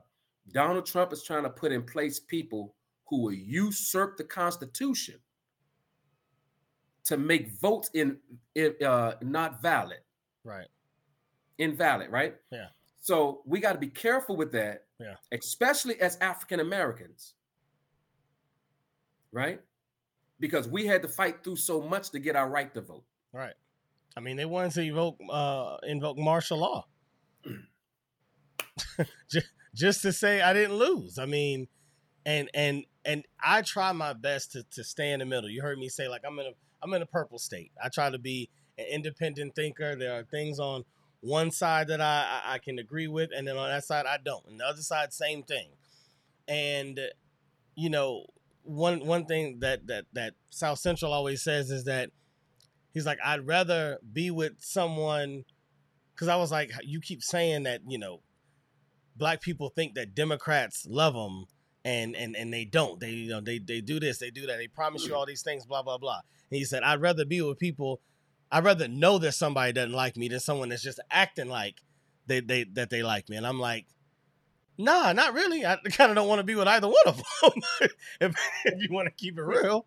And I told him, I'm like, you know, at the end of the day, a lot of politics comes down to neither side is going to be 100% what you want, who you are, what you stand for. You have to find a way, because we live in America. We live in a two-party system, no matter how we try to chop it up. So it's like you have to find a way to move about as an American. You have a vote. You have ancestors that went through hell to make sure you have a vote. You got to make a decision. So you're going to make a decision the best way you can. And I don't know if you heard him, but he talked about being in a gang when he was younger. And I said, okay, you grow up, your brother's a Crip, your cousin's a Crip, your uncle was a Crip, your whole neighborhood is Crips. You know that they don't really love you like that. You know that they're not 100% all about your well-being and your future and all these things. But you telling me because they acting like they love you, but you know they don't, but the Bloods are openly saying they don't love you, you gonna go rock with the Bloods and go, no, you're not doing that. You're gonna find a way to make peace with this, and you have to. You got to find some kind of harmony in it. And I feel like that is what a lot of black people find themselves having to do, is to choose from you know, what they say, the less of the two evils. Lesser two evils. The lesser of two evils, and that's kind of what your vote turns into. But with that, how do you kind of spoke to it already? So when it comes to voting, because you're very complex, you know, and I think a lot of us are. And once we talk, we kind of hear that in us. We have a, you know, a religious, you know, cultural, spiritual, you know, societal, you know, our history. We have all these things that when you pull them all together, there isn't one party that represents all of those things in the totality. But again, you do have to vote. You have, I don't know how you feel about Dr. Cornel West putting his bid in as an independent, but respond to that and how you vote when it comes to, you know, yourself. Got it. Well, I'll respond to Dr. Cornel West. I respect his intellectual prowess. But on this case, I think he's absolutely wrong. Especially during this season now, right? He's wrong for thinking he can be president, or just for running, period? For running during this season, Okay. Not period, just during this season. Got it. I think, man, removing Donald Trump from the landscape and the Donald Trump and the like should be our number one priority, period, right?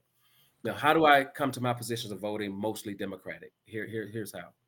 One, I understand that America is not a theocracy where God rules. Yeah. It's a democracy, a representative democracy at that. Again, what most people don't know is I was only 2 classes, man, shy of a master's degree in social sciences. Wow. Right. So this is one of my passions. Yeah. Politics, history, and all that kind of stuff. I was going to be a history teacher. Love it. All right. So, and so when we understand that America was never built as a Christian nation, right? It was built as a nation upon the idea of freedom of religion.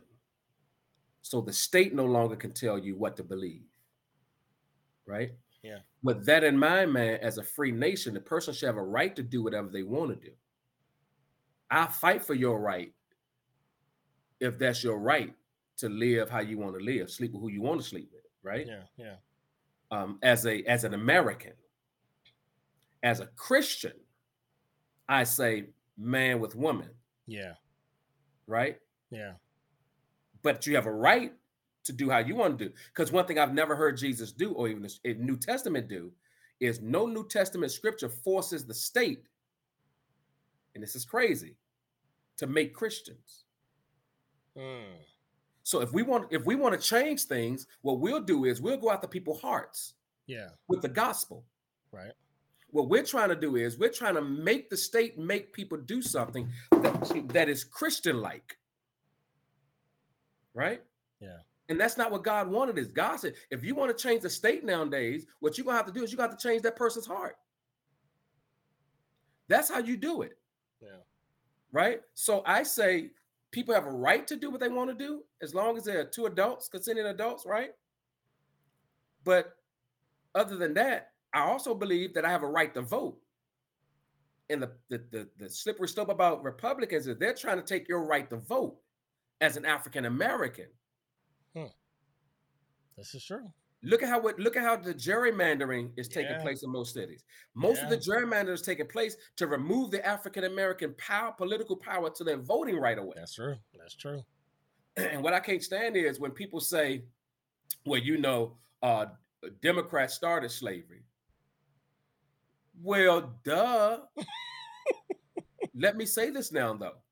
The reason I don't like when they say that is because they don't understand the history of the parties. When you look up the history of the parties, right? Democrats used to be conservatives, while Republicans used to be liberals. There was a shift in party and ideology, right? Because where were the Democratic states as they fought for slavery? In the South. In the South, yeah. Where are your Republican states at now that are taking away your voting rights? In the South. They're the same states. So there was a migration of movement. And I do remember that, like looking into the earlier parties before it was just, kind of thinned out to be Democrats and Republicans when they had the Whig parties, when they had the other name, I think it was after Thomas Jefferson. It was like a specific party, not Thomas Jefferson, John Adams.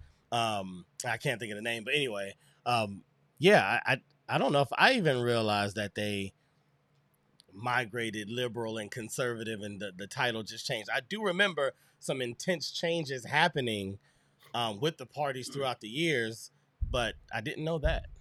Yeah, I mean, go back and look it up. You'll discover for sure that your Republicans used to be up north. Right. Right? Because Democrats ran the South. Yeah. They used to call them the Dixiecrats and all that kind of stuff. Right. Right? And so there was this shifting of movement. Right? Yeah. And so when people say that, Abraham Lincoln right now would be considered a liberal. Yeah. Yeah. Because he would be fighting for the votes, and he didn't want African Americans to have the right to vote. He didn't want African Americans free. He only freed them because it would have been beneficial for the Union to win the war. Right. Which brings you to another whole argument, right? We hold values to people who lost the war. Let that sink in. All they did was morphed into a system. So the KKK took off their robes, put on police uniforms, put on judge uniforms, the political servant uniforms. So now all they do is make laws. That's a whole nother one. That's a whole nother episode right there. I told you, man. It's so crazy, man. Ooh, that's a good one. We so busy not understanding. And what we don't do as African Americans, man, is we don't pull together our thought life, right? In our community. Yeah. I'll never forget, man, when I was younger in Washington, D.C. You can imagine growing up in Washington, D.C. At the time. Where I grew up is crazy. This is, you don't have, when I say people don't have any idea of how close to power we were. I grew up 6 blocks from the Union Station, which is 1 block from the Capitol. Oh. Wow. from the U.S. Cap, right? Yeah. I grew up, man. What's that? 16th Street, 22 blocks from the White House. That's crazy. So literally, we could walk there, like Yeah. 30-minute walk, and we're at the White House. Yeah. About a 15-minute walk, we're at the Capitol. Right? And so Not in that snow though. Not in that DC snow. No, not. You gonna walk there. You may walk in the snow, but you're gonna freeze all the way there because they had that good stuff like they got now. Right. But and my point is this though. My point, I never forget my great grandmother saying, because around us, man, were African Americans owned the whole block, like all around us. Every house almost over in that neighborhood, except a few, was owned by blacks. Right now, when I go home, you can't find most blacks in that community. Wow. I'm talking about, and my great grandmother always say, what they're gonna do is they're gonna come back in, raise the property tax up, property cost up so much, and blacks ain't gonna be able to stay here. She knew. And sure enough, so I keep saying to this day, man, one of my main goals before I die is to go back and purchase my grandmother's old house. Yeah. I want to go purchase it You'll before I die. It's 618 G Street, Northeast Washington, D.C. 2002 is the zip code. Ooh. That's where I grew up at, man. And so my goal, man, is to purchase that house, man, before I die. That's awesome. Do you know how much the house is worth right now? Has to be over $2 million. Wow. Yeah. Describe the house. Take me there. Wow. The crazy thing is, man, imagine a row house. I don't know if anybody listening, man, has ever gone to New York or East Coast. Houses are close together. There is no yard between, between the house. You don't get no space. It's every house is stuck together. Yeah. So your walls, the outer walls to the house, is the outer walls to somebody else's house. Right. Yeah. 3 stories, a basement with 2 other floors, and we were there. 3 bedroom plus a full basement, man. Back then it was called, we used to call it a shotgun house, right?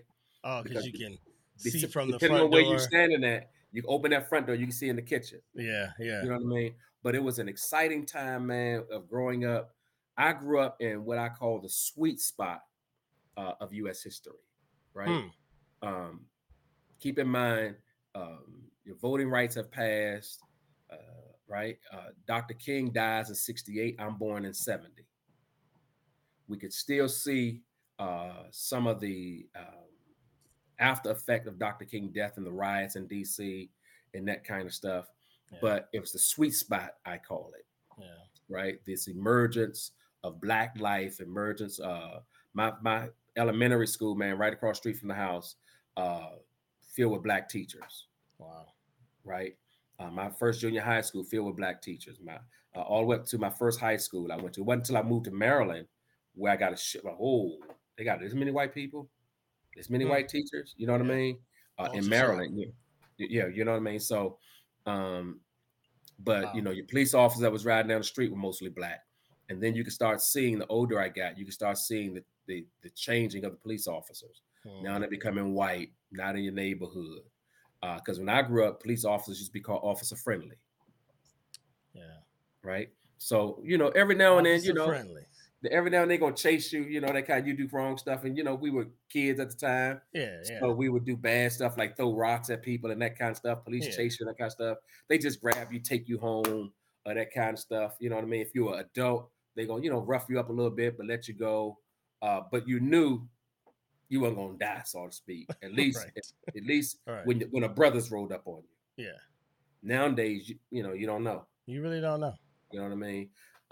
And so I tell people all the time as well, I understand, and I know this gets dicey.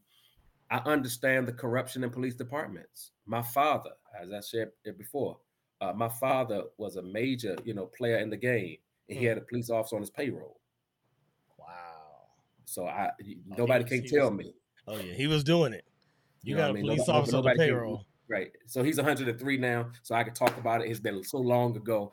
He's been out the game for so long. But you know what I mean, though. So, wow. 103.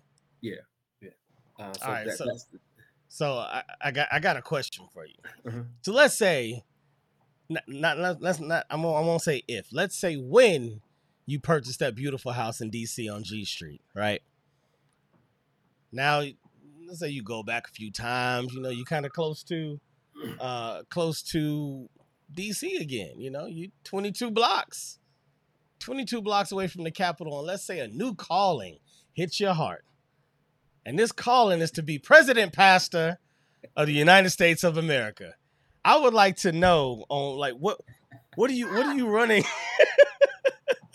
what are you running on? Like what are the things that you are promising Americans? What are you standing up for? What are you championing in this society in America? Tell me a little about it. Wow. That question is so loaded. That question is so loaded, right? Yeah. My number one goal, man, though, would be to reunify families. I think most of the issues in society are major issues because the family is out of place. Yeah. I believe that wholeheartedly. Yeah. Especially when you look at the African American community, right? There was this show I watched, man, and you can go back if y'all are listening. You go back on YouTube. It was when some people went to Africa and they removed all of the full-grown bull male elephants out of this colony of elephants, right? Group of elephants, right? And the younger male elephants went crazy. Wow. And so they destroyed all the habitation. They were destroying all the other animals and all of that kind of stuff, man. And so they were trying to figure out, what do we do? How can we fix this ecosystem that we've messed up? So somebody said, let's introduce some more full-grown bull male elephants. Once they introduced the full-grown bull male elephants, all the other elephants settled down. Wow. And it put the other elephants back into place, and the ecosystem ended up coming back to where it was. Wow. Right? The power of removing the male from the environment. Yeah. Right. Yeah. When you look at any major animal group that live in packs, lions, one of my favorite animals other than dogs. Lions. There was this episode again. This male lions were off. The full-grown male lions were off, and the juvenile male lions began to wreak havoc amongst the pride. As soon as the male lions came back, the male lions recreated the structure and the environment, which ended up putting everybody back in their place, right? So when the male is out of place, that's right? Crazy. Other people have to operate in a place that wasn't fit for. Yeah. Wasn't meant for, right? And so what ends up happening is that would be my first thing. My first thing to do is I would love, man, to create an initiative for families, where I think your welfare systems went wrong, because in order to get welfare, the husband couldn't be in the house, right? Talk about it. And so that would be my first thing. I would deal with reparations, right? I don't know if I would give every African American family money, right? I don't think that you should, because I think it's already proven that money is not what we need. Right. We need systemic change and transformation and access without boundaries, right? And so how that would look, I don't know. Yeah. You know what I mean? But I would take voting off the table for African Americans forever. None of this 50 years, 25, 50 years stuff, we're going to vote on it ever again. No, it's going to be off the table, right? Because I think you make them then at that point a people with a invested interest in the nation, and so those would be the three things I think. Poverty, I want to say I would deal with poverty, right? But I think if you fix the family, you'll deal with poverty, because I think, and this is going to sound crazy, this is my conservative side coming out, right? Right. Because I think many people who are in poverty want to be. Wow. Not all. That's a big statement. Yeah, not all, but many, right? Yeah. And I say that because of this. I understand that there are, for African Americans, there are limits or structural things that hinder us. But keep in mind, man, we spend more on clothes than we do education. That's a fact. We spend more on entertainment than we do education, right? Yes. We don't discipline our children. I was gonna write a book, right? Uh, I was gonna write a book uh, dealing with that whole piece I shared with on lions and elephants Yeah. and the African American community and why we have to change, right? Parenting from an animal kingdom, right? Oh, Because when you look at slavery, during slavery, African Americans had to be disciplined physically by their parents. Because if you don't listen to the master, you're gonna be hung on a tree, yeah. right? After the civil rights movement, you notice this whole piece on disciplining children becomes a crime. Why? Hmm. Because if I'm going to have a school to prison pipeline, you can't have a school to prison pipeline with disciplined kids. So what you do is you remove the discipline from the child. Because little Johnny, you can take his stuff and put him in a room and make him quiet. But African Americans were bred to be active. Yeah. That's the only way you're gonna pick cotton all day. Yeah. So imagine this African American kid with all of this energy, and you tell him sit down. All you're making him do is get more violent. Studies have proven this. Studies prove that most people you put in prison come out more violent. Hmm. Right? Yeah. Why? Because now I have so much energy because you sat me down without doing anything. Yeah. Yeah.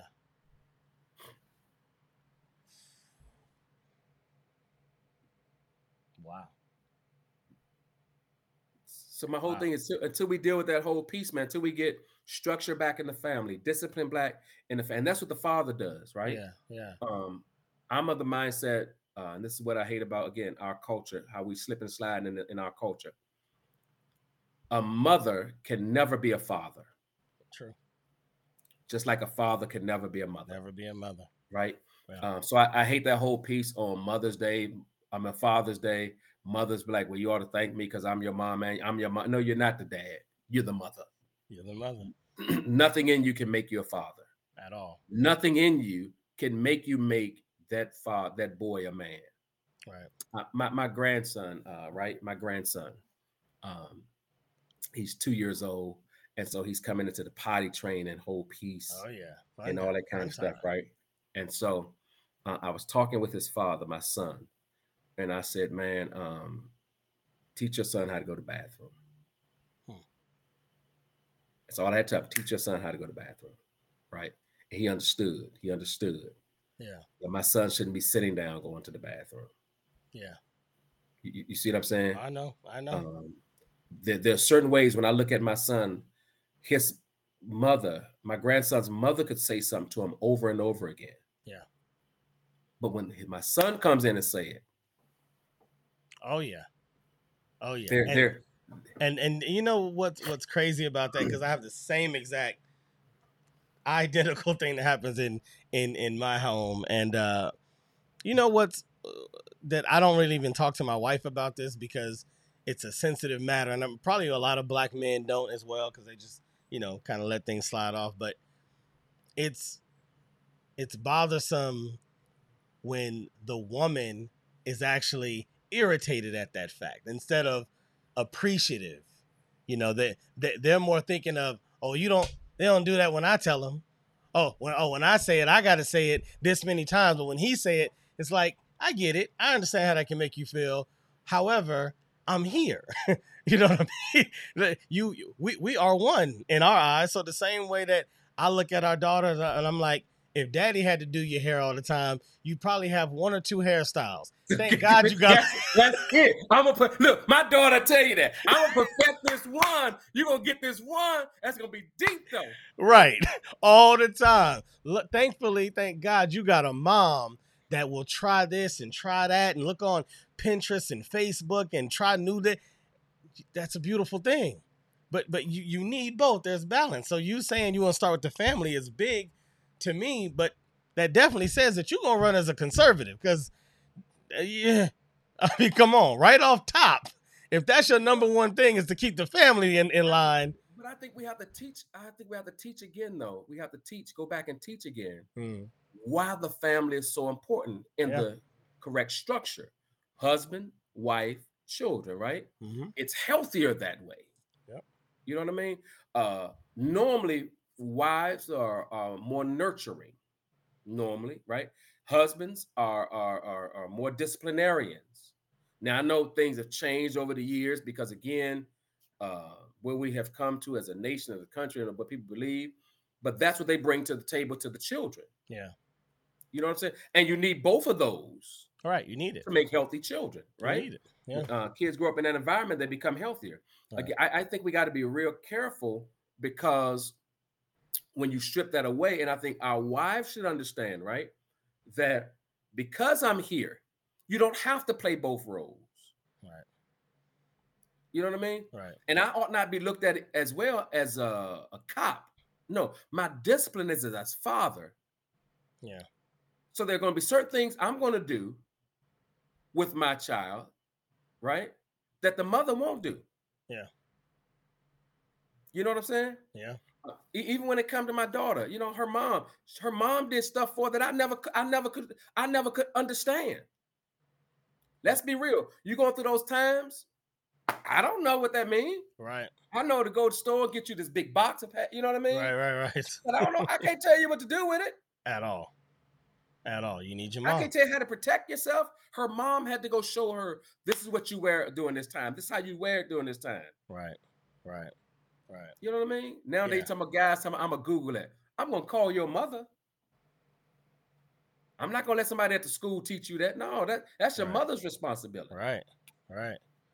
Yeah. I mean, and the only reason I say the thing about conservative is obviously, the wackiest thing to my ears. Let me not call them wacky. I'm just saying to my ears is when I have to hear this mixed. I identify as this. You know, I'm a man, but I'll say it how they say it for the conversation. Uh-huh. At birth, I was assigned male, but I identify as a woman, and I want to be with a woman, but I'm not a lesbian.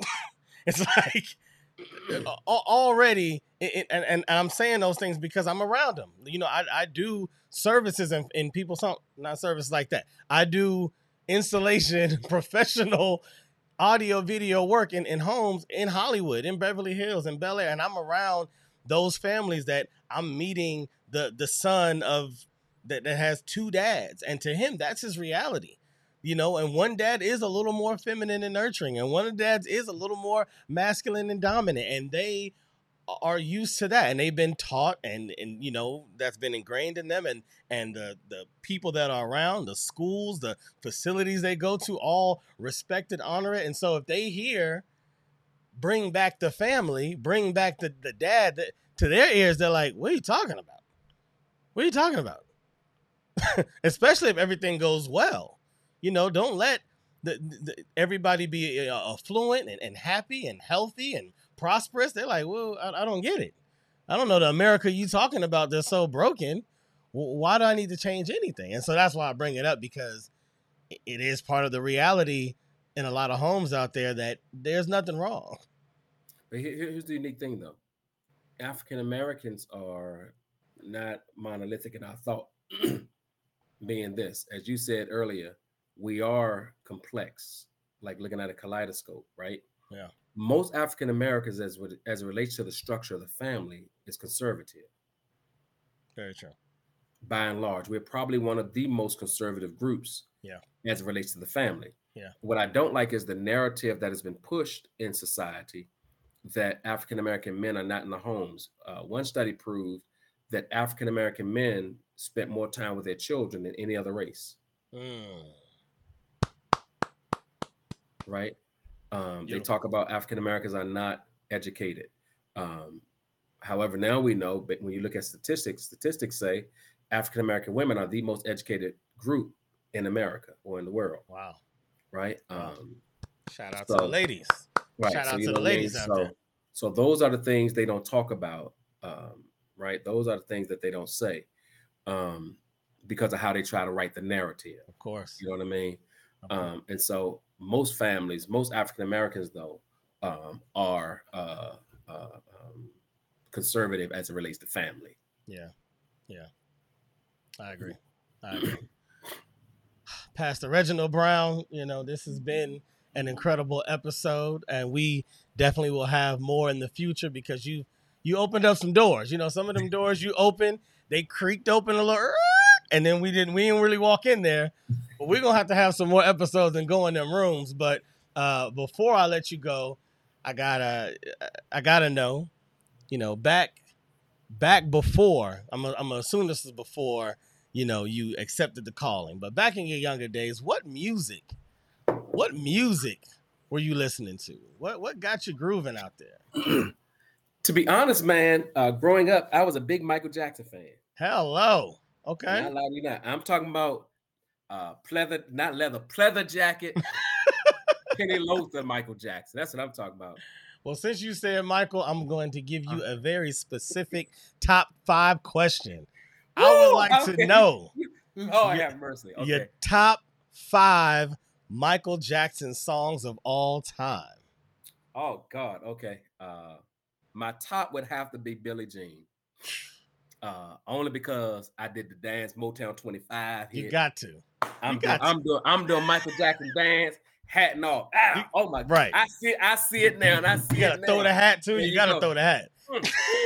Michael Jackson. I'm talking about Man in the Mirror.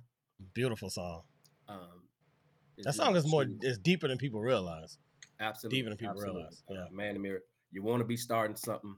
Nice. Off the Wall would be 4. That's one of my top. And let's see. Goodness. Probably Smooth Criminal would be number 5. Oh, nice. Because of the video. You know that video. What was the movie he did? The Michael Jackson that had the little boy in it. Oh, what was the name of that movie? It's the tip of my tongue. Anyway, it was a movie where he had the Elephant Man, and then he turned into the spaceship at one point. But Mike was big before Big became big. Oh my goodness! But that scene with a Smooth Criminal and all the special effects and the way that they did it, you didn't feel like they were using special effects from the beginning, from the jump when he threw the coin. And the coin went straight in the jukebox. Listen, man. Mike was my, but I still love music, man. You know, I still love it. I'm an oldies guy. Yeah. I listen to, you know, every now and then new because I got nephews and nieces and grandkids coming up. So you want to stay up on cutting edge for them. But to be honest, when I'm by myself, man, I'm not listening to a lot of music. I'm not listening to anything really. Gotcha. I understand. I spend most of my time, man, either, you know, studying, looking at something, or just thinking. Yeah. You know. Yeah. That's the crazy part again, but most people don't see, you know, you know, for whatever reason. Yeah. But I'm an educator, so I try my best, man, to stay ahead of the game, stay thinking about stuff and that kind of stuff. Yeah. You are definitely that. You've educated us today greatly. I appreciate you, sir. And as we end, I gotta tell you how we do the send off. I should have did it in the beginning. I always forget. The show is called Pod is Good. You know, and I know that God is good, but I will say Pod is good. You say all the time. All the time. You already know, my guy. Pod is good. All the time. And all the time. Pod is good. Thank you, Reginald Brown. Pastor, I appreciate you. We'll catch you on the next one. Talk to you soon, my guy. Thank you, man. Love you, man.